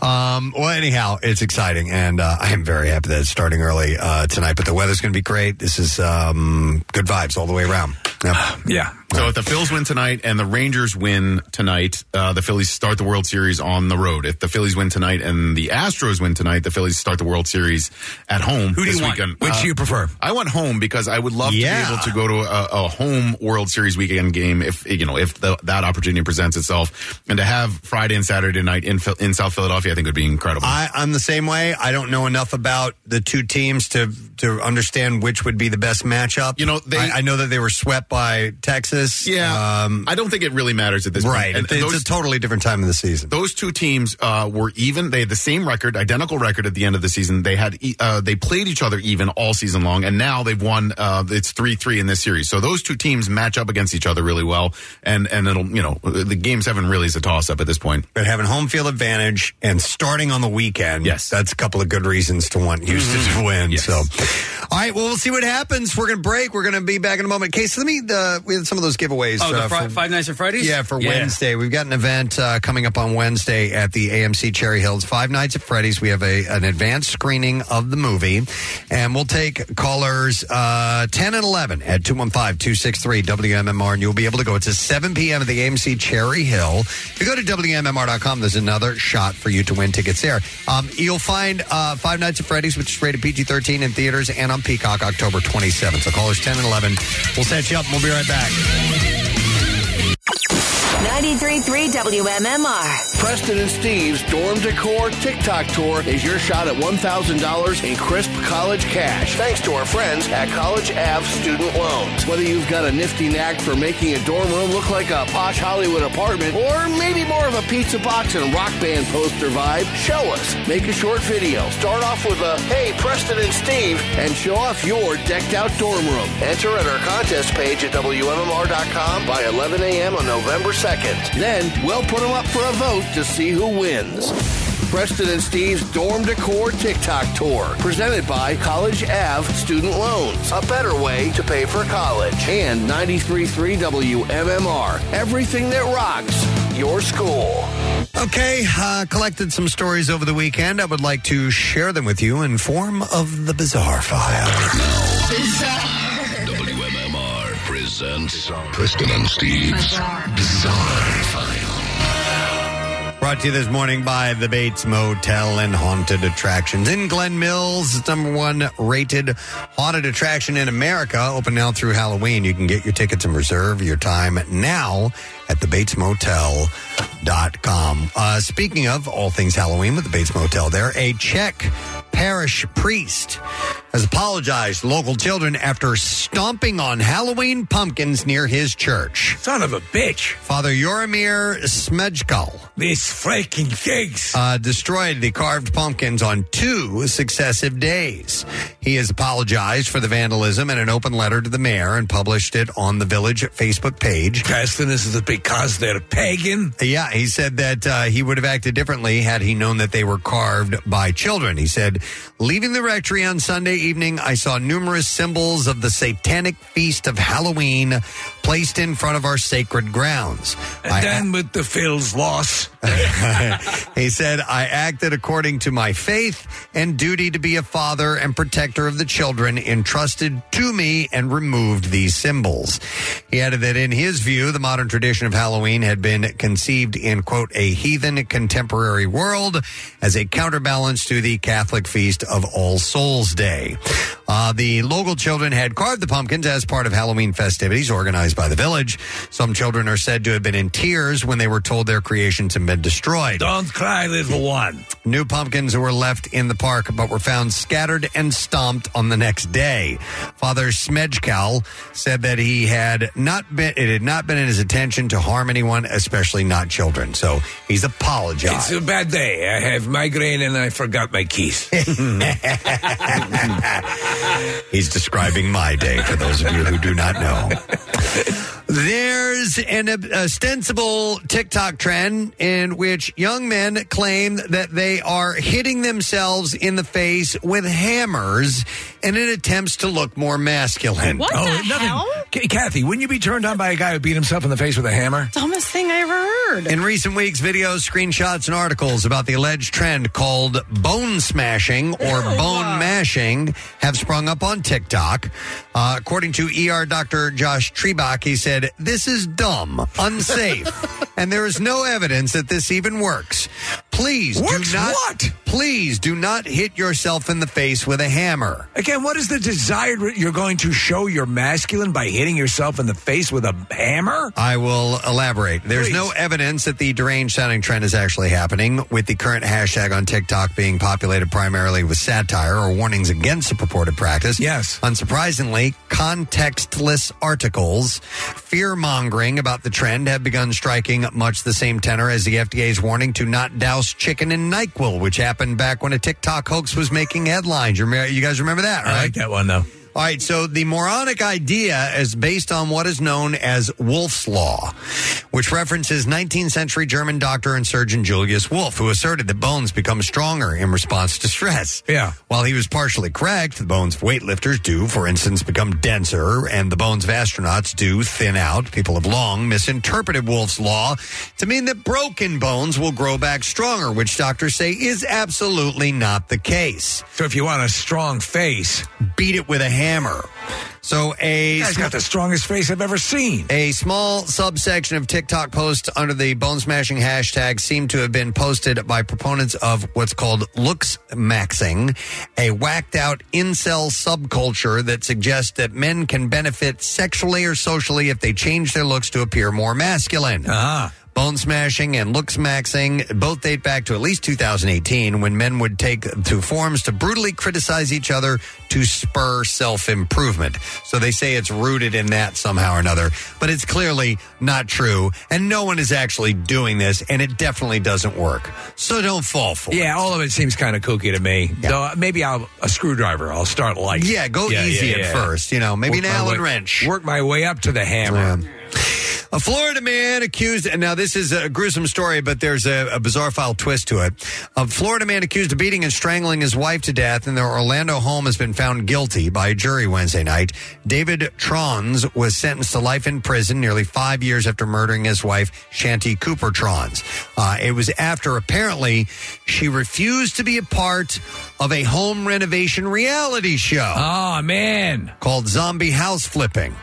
The couple, Zombie house. Yes. The couple was in the process of renovating their home, which quickly turned into a money pit. Investigators say David was hoping to get on the reality show to bail out the project. Hey, if I kill you, we can get on the show. She didn't want to be on the show, and so that's why he killed her. Oh, I see. Friends of Shanti told police that she was excited about possibly being on the reality show, but detectives believed that she was upset with the project and was making plans to leave David.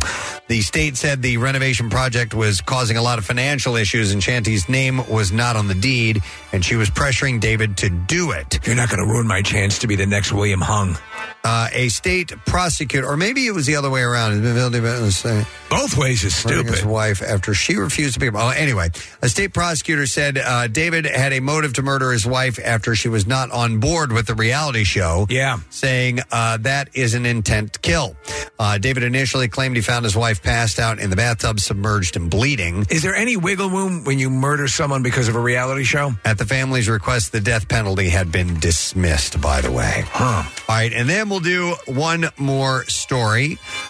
Casey, you've been to Lake Winnipesaukee before, right? Yes, I have. Well, a man is dead after mistakenly driving his SUV into Lake Winnipesaukee. That town, that's where I stayed, Moultonboro. Oh, really? Yes. Crews were called to the scene. Police said Barry Haight, 77 years old, was driving in a cul-de-sac when he mistakenly went down a boat ramp into the water. Oh, boy. Getting trapped in the submerged vehicle. Family and neighbors had been out looking for Haight after he failed to return home from a trip to the community dumpster. They believe that he was trapped in the SUV for about an hour and a half before he was found. You would be surprised how often that happens where people drive, especially at night, they'll drive down boat ramps into the water not realizing. Yeah, a retired firefighter lives in one of the houses by the water. He had gotten into the water, retrieved the person out of the car, and was actively doing CPR when the fire chief arrived. Haight was taken to the hospital where he was pronounced dead, but he just drove right into the lake and could not get out of the vehicle and drowned. That's a horrible story, but unfortunately, that's the last one I have for you in the bizarre file. It's like one of those really old jokes you were telling earlier. I know, just like that. Just sad. No. Yeah. All right, and there you go. That is the bizarre file. We're going to take a break and come back in a moment, and we'll see if you've been paying attention. We have a lesson question from today's program. Trash and music news up as well, so stay with us.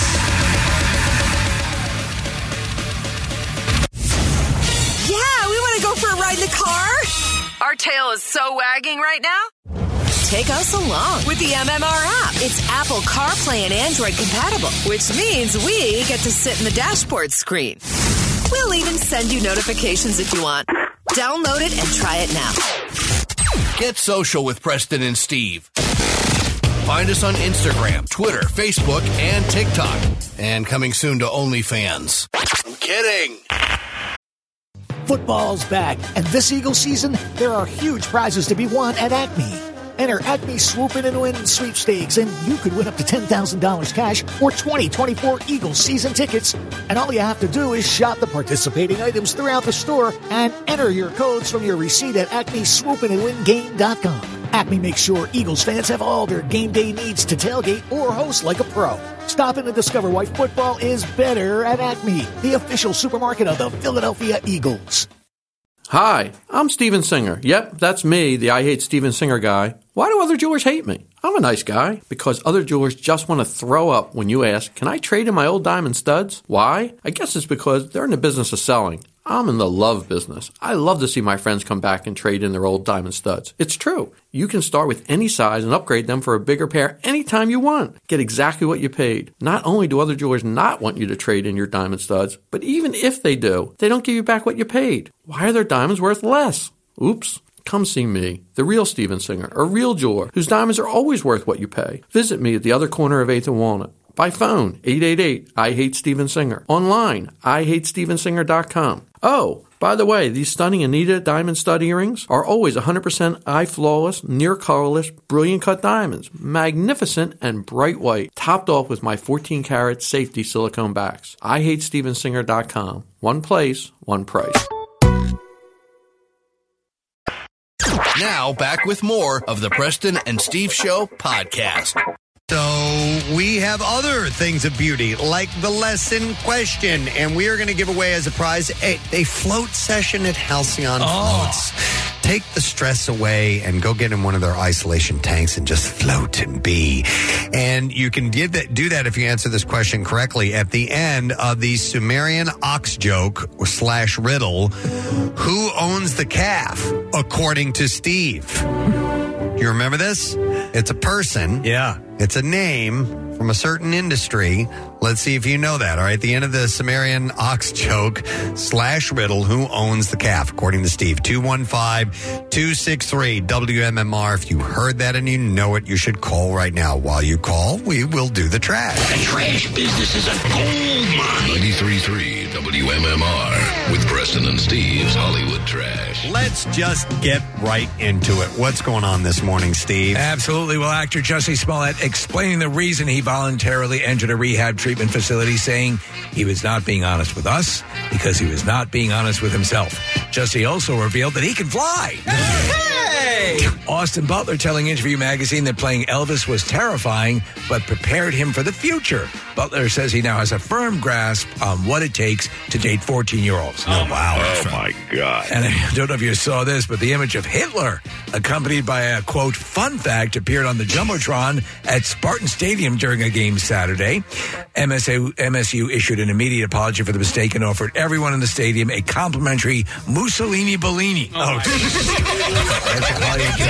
right, we are looking for an answer to the question at the end of the Sumerian ox joke / riddle, who owns the calf, according to Steve, 215-263 WMMR. Our caller is Corey, who we're going to go to. Corey, good morning. Good morning, Good morning to see you, Corey. All right, so who owns the ox? Peter North. Peter North. You got it, buddy. Or who owns the calf, I should say. All right, hang on, Corey. We are going to give you a float session at Halcyon Floats. And you can stress, stress can be scary. That's what it is. And you can It'll twist you up with a float session from Halcyon Floats, Philadelphia's premier float center. Relax, recover, reset. HalcyonFloats.com. Now, Preston and Steve's Music News on 93.3 WMMR. Can't you give me a straight answer anymore? All right. Is this an announcement I'm making, Casey? Yeah. Really? Okay. Yeah, this is pretty cool. Give me a little drum roll if you don't mind. You up? Here we go. Sure, yeah. So I would have planned ahead if I were paying attention. Worn something pretty. MMR is excited to announce this concert. Tickets for this concert will go on sale at Friday, by the way, at 10 a.m. That's why we're getting in on this early, because the show is not till July 26th. Wow. At the Wells Fargo Center. But gang, it's going to be Blink 182. Yeah. The One More Time tour is going to be taking place with special guest Pierce the Veil. And Pierre's going to have tickets all week long for you to win, which is a pretty sweet deal. There's another chance to win tickets on the contest page at WMMR.com as well. But I'll remind you, the on-sale information, Blink 182 and Pierce the Veil. Tickets on sale this Friday at 10 a.m. via Ticketmaster, and the show is not till Friday. Now, it is on a Friday, which is wonderful. Friday, July 26th at the Wells Fargo Center, and Pierre will have tickets all week long, and you will have another chance to win tickets on the contest page at WMMR.com. I think that will be an absolute must-see show. I think so, absolutely, especially with the history. Without question. You never know. A Kardashian might show up, too. Yes. No, but that's really cool. So, Pierre, with your chance to win tickets, make sure that you are on board for that. A couple other things to mention. Black Crowes dropped a new mix of previously unreleased recordings of 99 Pounds. That track is just one of the 14 never-before-released songs from the upcoming box set of their sophomore album, The Southern Harmony and Musical Companion. That album debuted at number 1 on the Billboard album chart in 1992 and contained chart toppers like Remedy, Sting Me, and Thorn in My Pride. Thorn in My Pride is such a great song. There's a handful of Black Crow songs that I forget about. Yes. You're like, and then you'll get reminded. Yes. Yeah. The new extended version will be available on December 15th, by the way. Neil Young will release his new album, Before and After. That will come out on December 8th. The project will be available in several formats, including limited edition LPs and clear vinyl. About the album, he said, the feeling is captured not in pieces, but as a whole piece, designed to be listened to that way. Songs from my life recently recorded, create a music montage with no beginnings or endings. Is his high-end audio service still in existence? Remember, he had the particular player where everything was recorded at. It was like, I don't remember that. So yeah, he started this business where he wanted to deliver basically the same sort of quality of vinyl. It was like an iTunes, right? You know what I'm talking about, right? Yeah, I definitely remember it, and it was higher quality than an MP3. It was supposed to be the best quality you could get for an electric. And Nick didn't have its own sort of player, a proprietary player? It did, yeah. And so, Steve, I'm guessing that because I haven't heard anything about it for the last 26 it's years. not around, yeah. I'm going to guess that. Was it Pone or something? Yeah, something like that. Pone? I believe so, yeah. Pud. Common name is Poon. I guess Comanche Indian. Man. Name is Splooge. Splooge. Hi, I'm Neil Young. I'd like to introduce you to Splooge. There are 13 songs on the album, by the way. So that is called The Before and After, and that is coming out on December 8th. Nick is looking up the... it was a big rollout. He was putting a lot of money into it. I think, wasn't Jay-Z involved with it peripherally as well? Yeah, and I know what the intent was, but it was just one of those things where, like, listen, man, we already got iTunes and Spotify and whatever else. Oh, great, more stuff to buy. Yeah. All right, don't buy it. Let's see. See if I care. Be that way. I don't like you. Long Island Music and Entertainment Hall of Fame will open an exhibit dedicated exclusively to inductee Billy Joel. Kathy, he's your boy. He is my boy. Caroline has become a huge fan of Billy Joel. Oh, nice. Which is great. Yeah, because we listen to a lot of Billy Joel and Elton John. And Caroline told me the other day, she's like, did you know that they toured together one time? I'm like, yes, it was called the Piano Man Tour. I went to it. I saw You're it. You're delightful, young one. Yeah. Come sit at my feet. I shall tell you all. Opening November 24th, it will showcase over 50 years of Joel's most cherished items, including rare memorabilia, dozens of awards, vintage instruments, and historic photos, many donated by the Long Islander himself. Tickets for Billy Joel, My Life, A Piano Man's Journey are $50, and they are available now. It was called Pono. Pono. P-O-N-O. Digital music service by Neil Young. And still, nobody listens to it at all. So, still happy to report that no one's listening. It was discontinued in April of 2017. Okay. I wonder where they got that name from. Pono. Pono and Cher. Oh. I don't know. I wonder if it's short for something. It was a Hawaiian word for righteousness. Oh, okay. Aloha.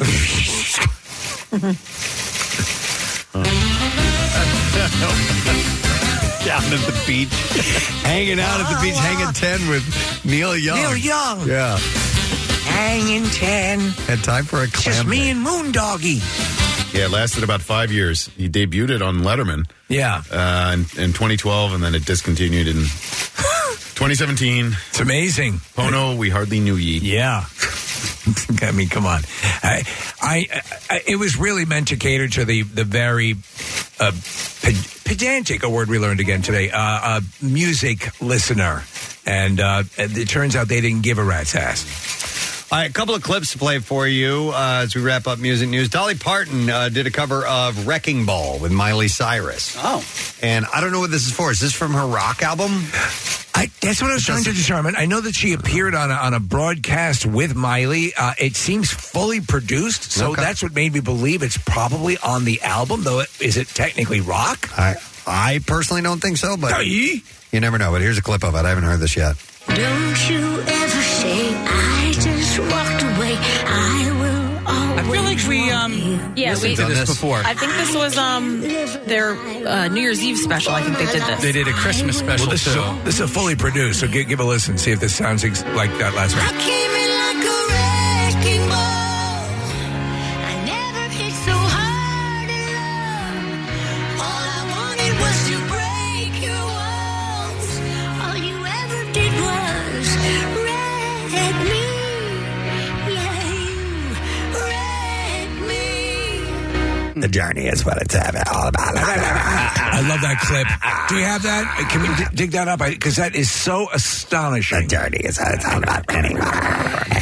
That sounds better than. I mean, it was good in the New Year's Eve special, but that sounds better. Okay. I'm going to do the vocal fry plus the dog that they. Yeah. Okay. This is really good. All right, here we go. The journey is usually the part that you remember anyways. So much. The journey is usually the part that you remember anyways.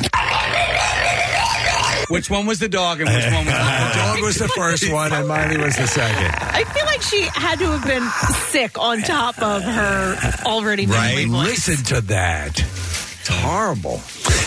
We have a clip of Keith Richards. Okay. Hang on. He has a nice voice. Yeah. You can hear him, and there's just like, he starts laughing. So let's start with the first one. He talks about playing, well, this gig that Pierre was at. We don't have that one. All right, we're going to do the one, him and friendship with Paul McCartney. Yes. Talks about the Stones' longtime friendship. Here we go. Our relationship with John and Paul and with the Beatles it goes back to the 62, 63, and also Paul and John are on a track called We Love You, another track, Dandelion, that John and Paul came by to sing, because they like the Stones too,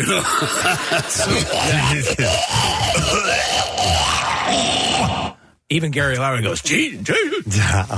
Hey, Connor, are you working on that other Keith Richards clip? You don't have, okay. Yeah, we're all good. It's all good. But anyway, yeah, they go way back. I mean, the Beatles wrote "I Want to Be Your Man," and then just said, "Here, you guys record it." Yeah, and they handed it to the Stones. The Stones had a hit with it. So, all right, there you go. That's breaking news. Not all I have for you. Apparently, there's breaking news right now. This is only for us.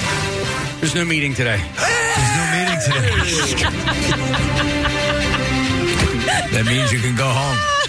Mondays, we have meetings, and I don't feel good today, so no meeting. And besides, the offices are closing early. Yeah. Which I can't figure out why they're doing it for the championship series. Why not? And I understand the World Series, but, what it is what it is. Oh, that's right. Bryce Harper sent a personal note. That's right. Personal.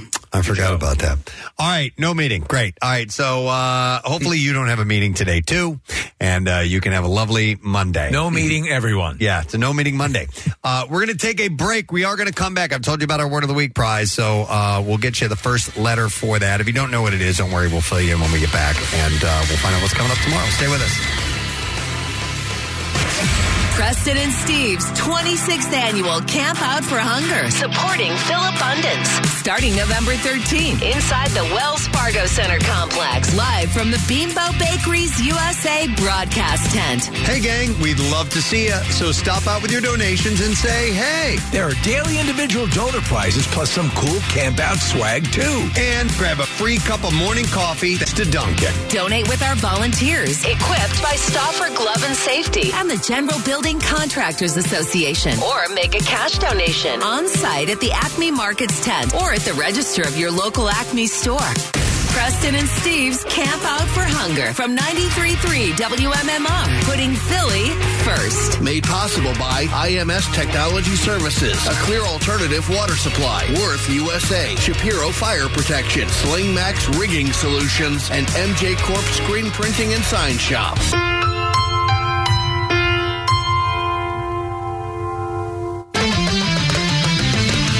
Shine Down on 93.3 WMMR. It's Everyday Rocks. This is a beautiful song. But I just realized something, and we'll have to do a comparison.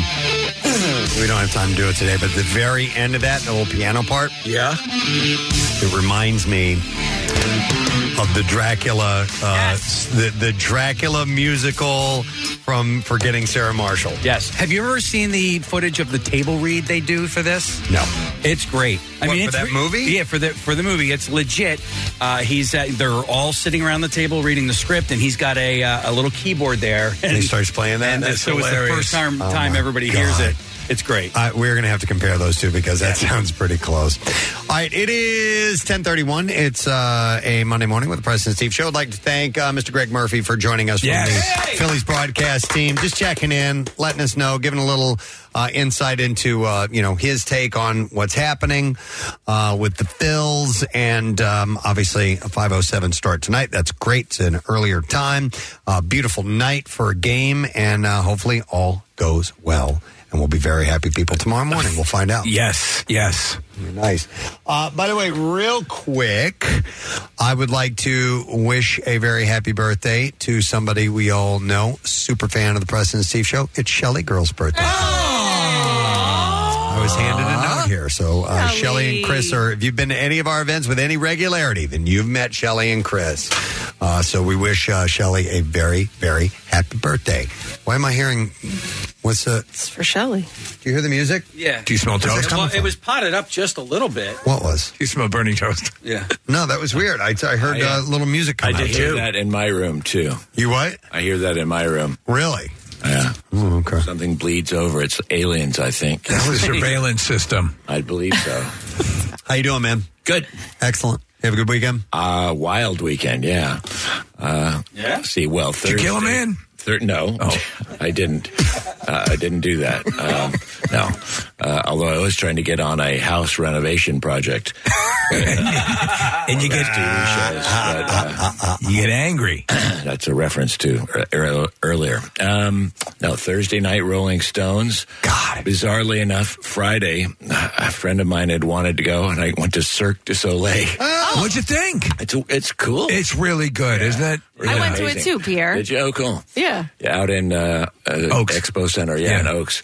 And then Saturday night, Jackie and I were among the co-hosts at the Geeter presentation at the Academy of Music, and it was so much fun. Adam Weiner, as he was on with you guys Friday, and he did a great job introducing each band. And in tribute to the Geeter, he changed his T-shirt between every. That's right. Yes. Geeter would come out with different outfit, completely different outfits, and Adam made a reference to it. I got to see his apartment before they sold it and took it down, and including his clothes closet, which is the size of the studio. Yeah. And more shoes, more suits, more hats, and his girlfriend Keely gave me one of his hats, so I wore it on stage when Jackie and I went out to do the proceedings, and then. Was it? I assume it was packed up, right? I mean, people. Packed. Yeah, it was just a great crowd, great bands. Darlene Love was the headliner. Bobby Wilson, who is Jackie Wilson's son, and is a great singer in his own right, came out and did a lot of his dad's songs. And Jerry had really been instrumental in his career. Adam had been really helped by Jerry, Adam Weiner. So he opened the show, and it was just a wonderful evening of music. So that was cool. And then yesterday morning, I went out drinking after that. Then I limped home and got home about 3:30, and then got up at 7 so I could listen to our broadcast. I was listening as well. Show. Yeah.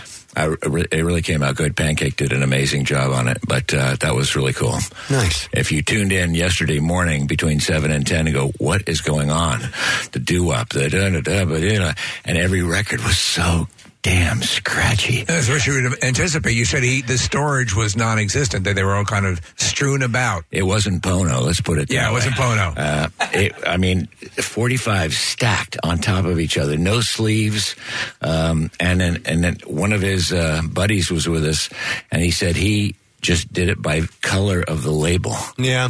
So, remember when you'd play records? Yep. Sometimes you would kind of reference a band by the color of the label or the jacket, album artwork, that sort of thing. So if people forgot or missed it, can they hear it? Will it be available? Unfortunately not, because we wanted to post it, but with all the so much music on it,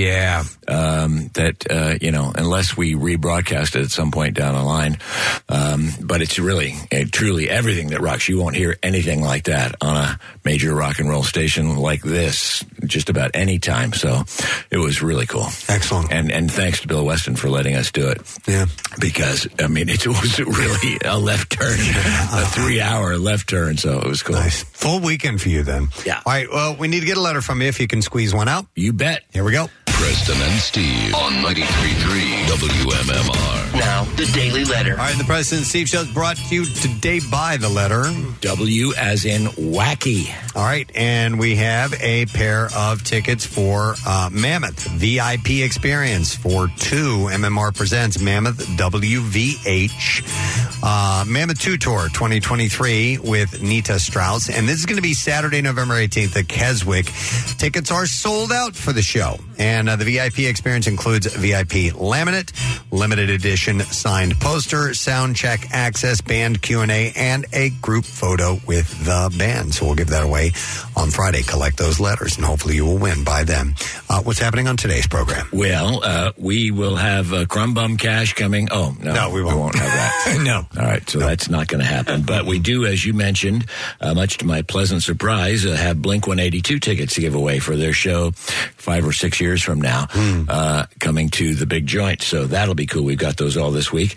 And workforce blocks of Offspring and Pink Floyd. And, was it yesterday, Nick? Yeah, 10-year anniversary of Pierre and Matt Cord and I interviewing Eddie Vedder and the concert at the Wells Fargo Center. And so we'll relive some of that, play some music, play some of the interview clips, and that should be fun. I'm looking forward to it. Yeah, that'll be in the 1 o'clock hour. And if you guys remember, I think it was Chuck D'Amico's idea, why don't you come in on Preston and Steve and replay the interview there? And I think you were kind enough to give us like an hour and a half, and we came in and talked about the setup and the background and getting ready for it. We'll replay some of those stories, but the interview was 10 years ago. Yeah. Shout out. It's unbelievable that it's been a decade, but it has. Tomorrow will be the anniversary of us coming on on your program and talking about it. So Excellent. So we'll do that then too. Yeah. I love it.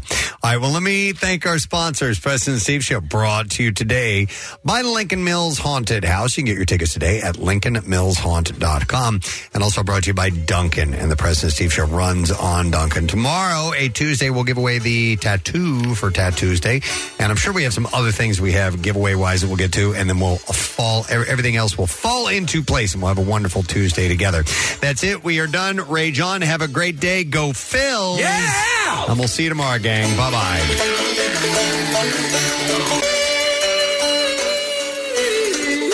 Preston and Steve on 93.3 WMMR. Hey, everybody, it's good to have you on the map. Shopify helps you sell at every stage of your business. Like that, let's put it online and see what happens stage. And the site is live. That we opened a store and need a fast checkout stage. Thanks. You're all set. That count it up and ship it around the globe stage. This one's going to Thailand. And that, wait, did we just hit 1 million orders stage? Whatever your stage, businesses that grow with Shopify. Sign up for your $1 a month trial at shopify.com/listen.